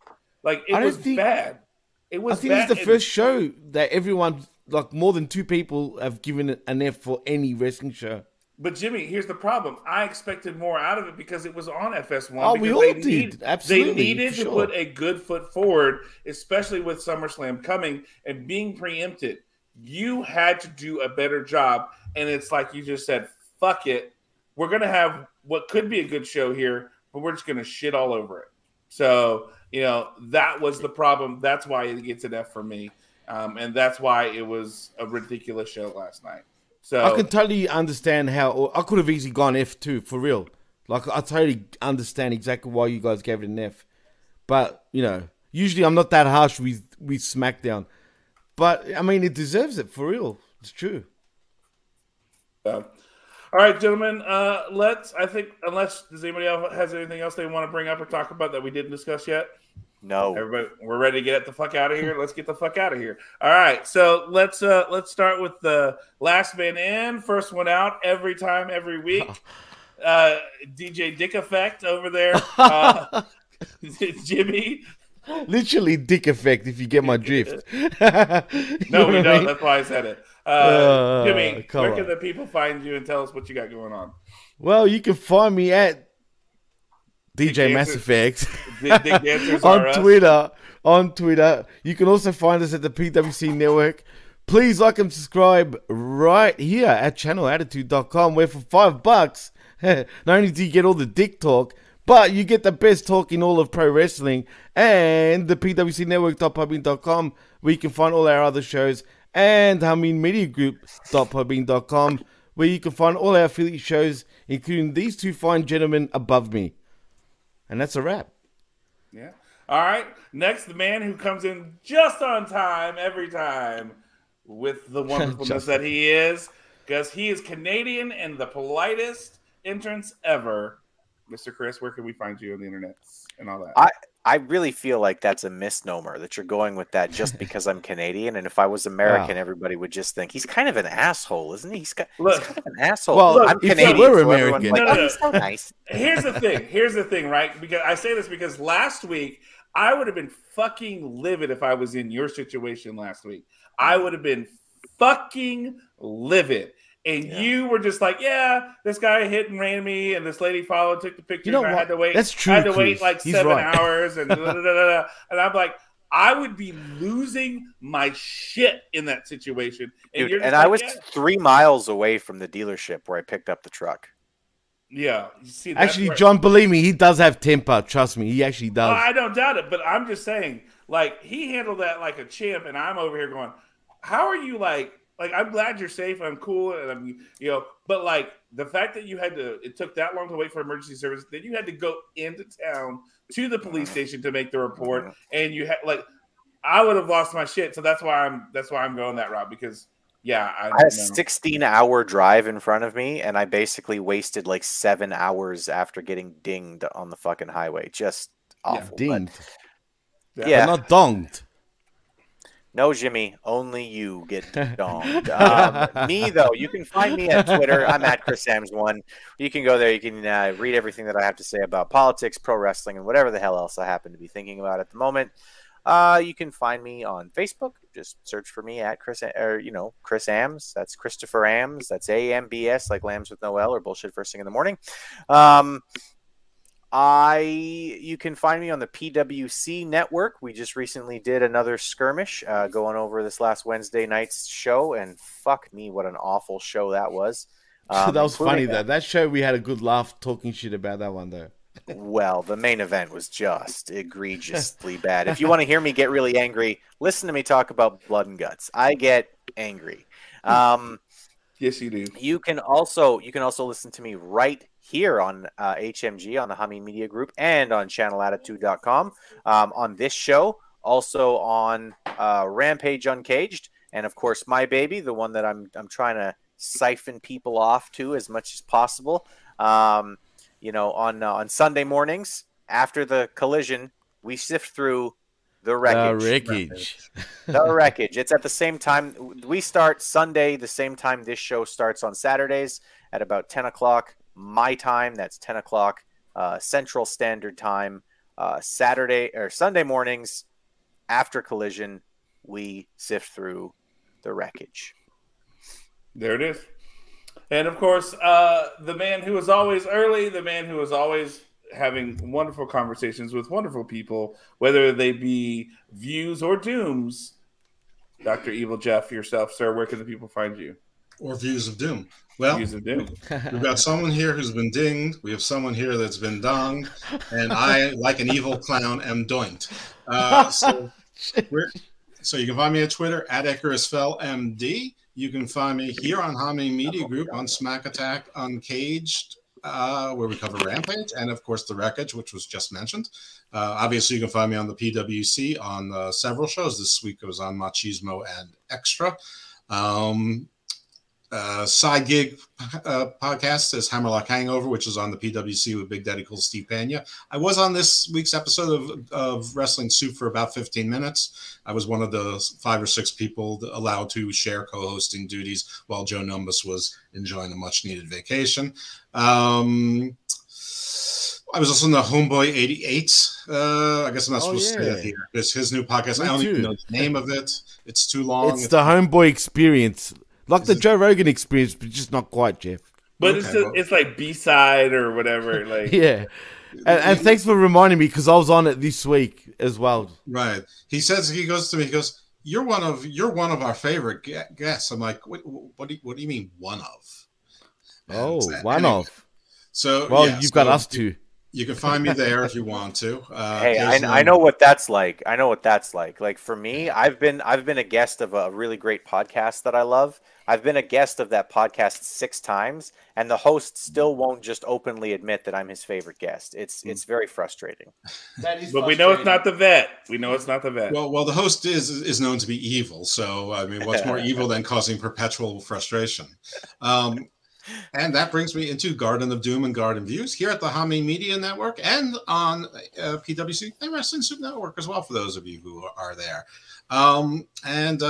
This week I'm actually not dropping a Garden of Doom, because I'm dropping an extra Garden View. So you're going to get 3 Garden Views in a row. And I dropped it because I spoke to an LA-based entertainment attorney, and one of the things we covered was some of the recent issues, including Scarlett Johansson and Disney, and what did or didn't happen on Rust, what the role of a manager, an agent, and an attorney is in entertainment law. And of course, we touched on the strike and some of those issues. So I thought, because while most of my shows are evergreen, this one, there was a lot that was time sensitive. And so I wanted to get it out there, especially if the strike miraculously ends. And this coming week, I've got a guy on international diplomacy. Actually, he wrote a bestseller called International Diplomacy, the bestseller, published in 19 languages. And this week, tomorrow I'm interviewing someone who's going to talk to me about the myths of Antarctica.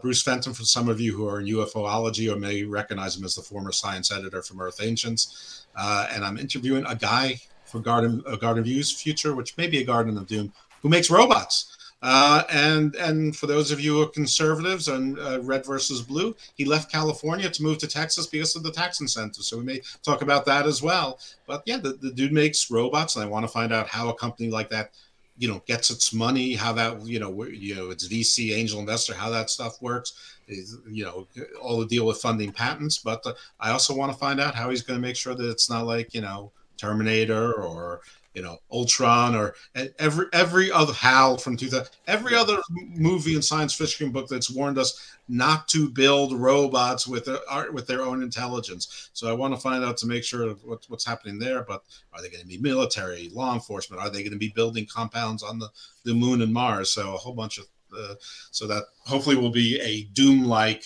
interesting conversation. Anyway, I've gone on way long. Well, you're a busy man, so we appreciate what you bring to the podcast universe because it's good stuff.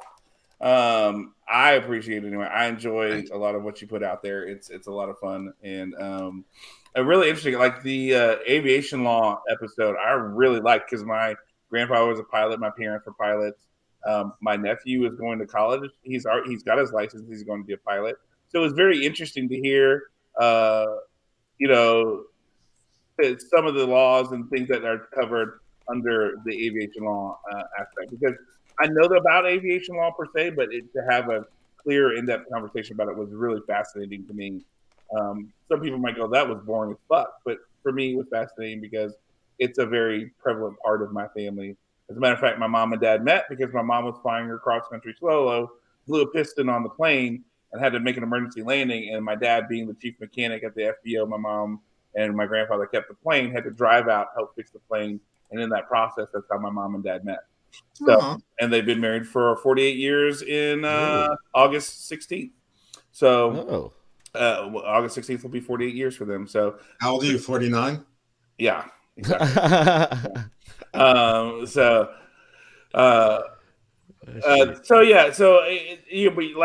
what I love about some of your stuff. You bring some really cool and unique and different things to the podcast forum where I'm going, oh, I'm really interested in this. And even the Garden Doom stuff, just some really fascinating conversations and what people think or hear. So I appreciate that very much. So I appreciate that. Yeah.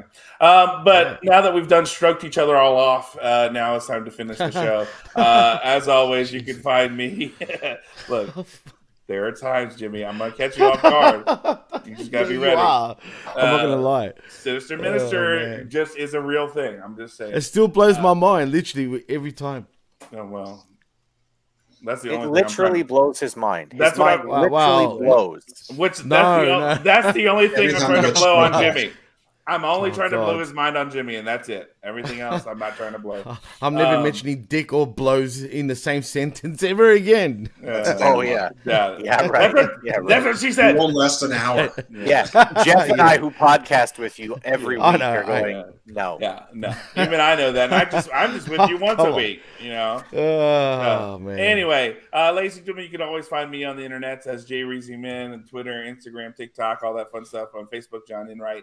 Find me, you can do it. Of course, here on the Academy, on HME, Hamin Media Group at the Academy, thanks to Dr. Evil Jeff, I've made a connection with Jeffrey from Metatrek, and we're working on having him on, whether it be just me and him, maybe Triple D will join us, who knows? We'll see if he, can get out from under his lady. I don't know. I'm just making assumptions at this point. But also, you can also find us here every Saturday morning at 10 a.m. to talk Smack Attack. Because, again, we do this because we are of you and for you, and we are of the people and for the people, just like communists are. Yay! But we are here for you, and we want to talk this show because it is a show of the fans, and you guys have made it a great show. Todd Brantley being a part of it, Media M5, Charles Alford, Chris Wineland. Jimmy apparently made an appearance in the chat. That's my AI version. Okay, yeah, of course. That's why you can do that. We have Canada's Spaceman and many more who have made their appearance today. And so thank you for being a part of it. I haven't seen before. Huh? Someone Christensen I haven't seen before. Oh yeah, the where was that earlier? Robert Christensen, and right? Charles Alfred too, as well. Charles Alford, yeah, they're making their appearances as well, and of course Piers Austin, yay, and Shlomo too, Aaron Ben Shlomo. We can't forget him. Shlomo, you can't. Right. Our Buckshot favorite, Kid, our favorite Israeli, who lives in Israel. Absolutely. You know, was Buckshot here? I didn't see him. Yeah, he was. Absolutely, he was. He commented a few times. Yeah. Okay, I missed it. Like sometimes I don't pay attention to the chat as well as I should. But anyway, you know, it was a good show. Thank you all for being here. And as always, we have next week to look forward to as we make our way to SummerSlam. Will ye continue to see the rules of engagement being honored, or will they be broken? And as we see, like a broken Matt Hardy, or will it just be broken like this show was? So, ladies and gentlemen, take care of yourselves and each other's. And as always, as we end off the podcast, I say,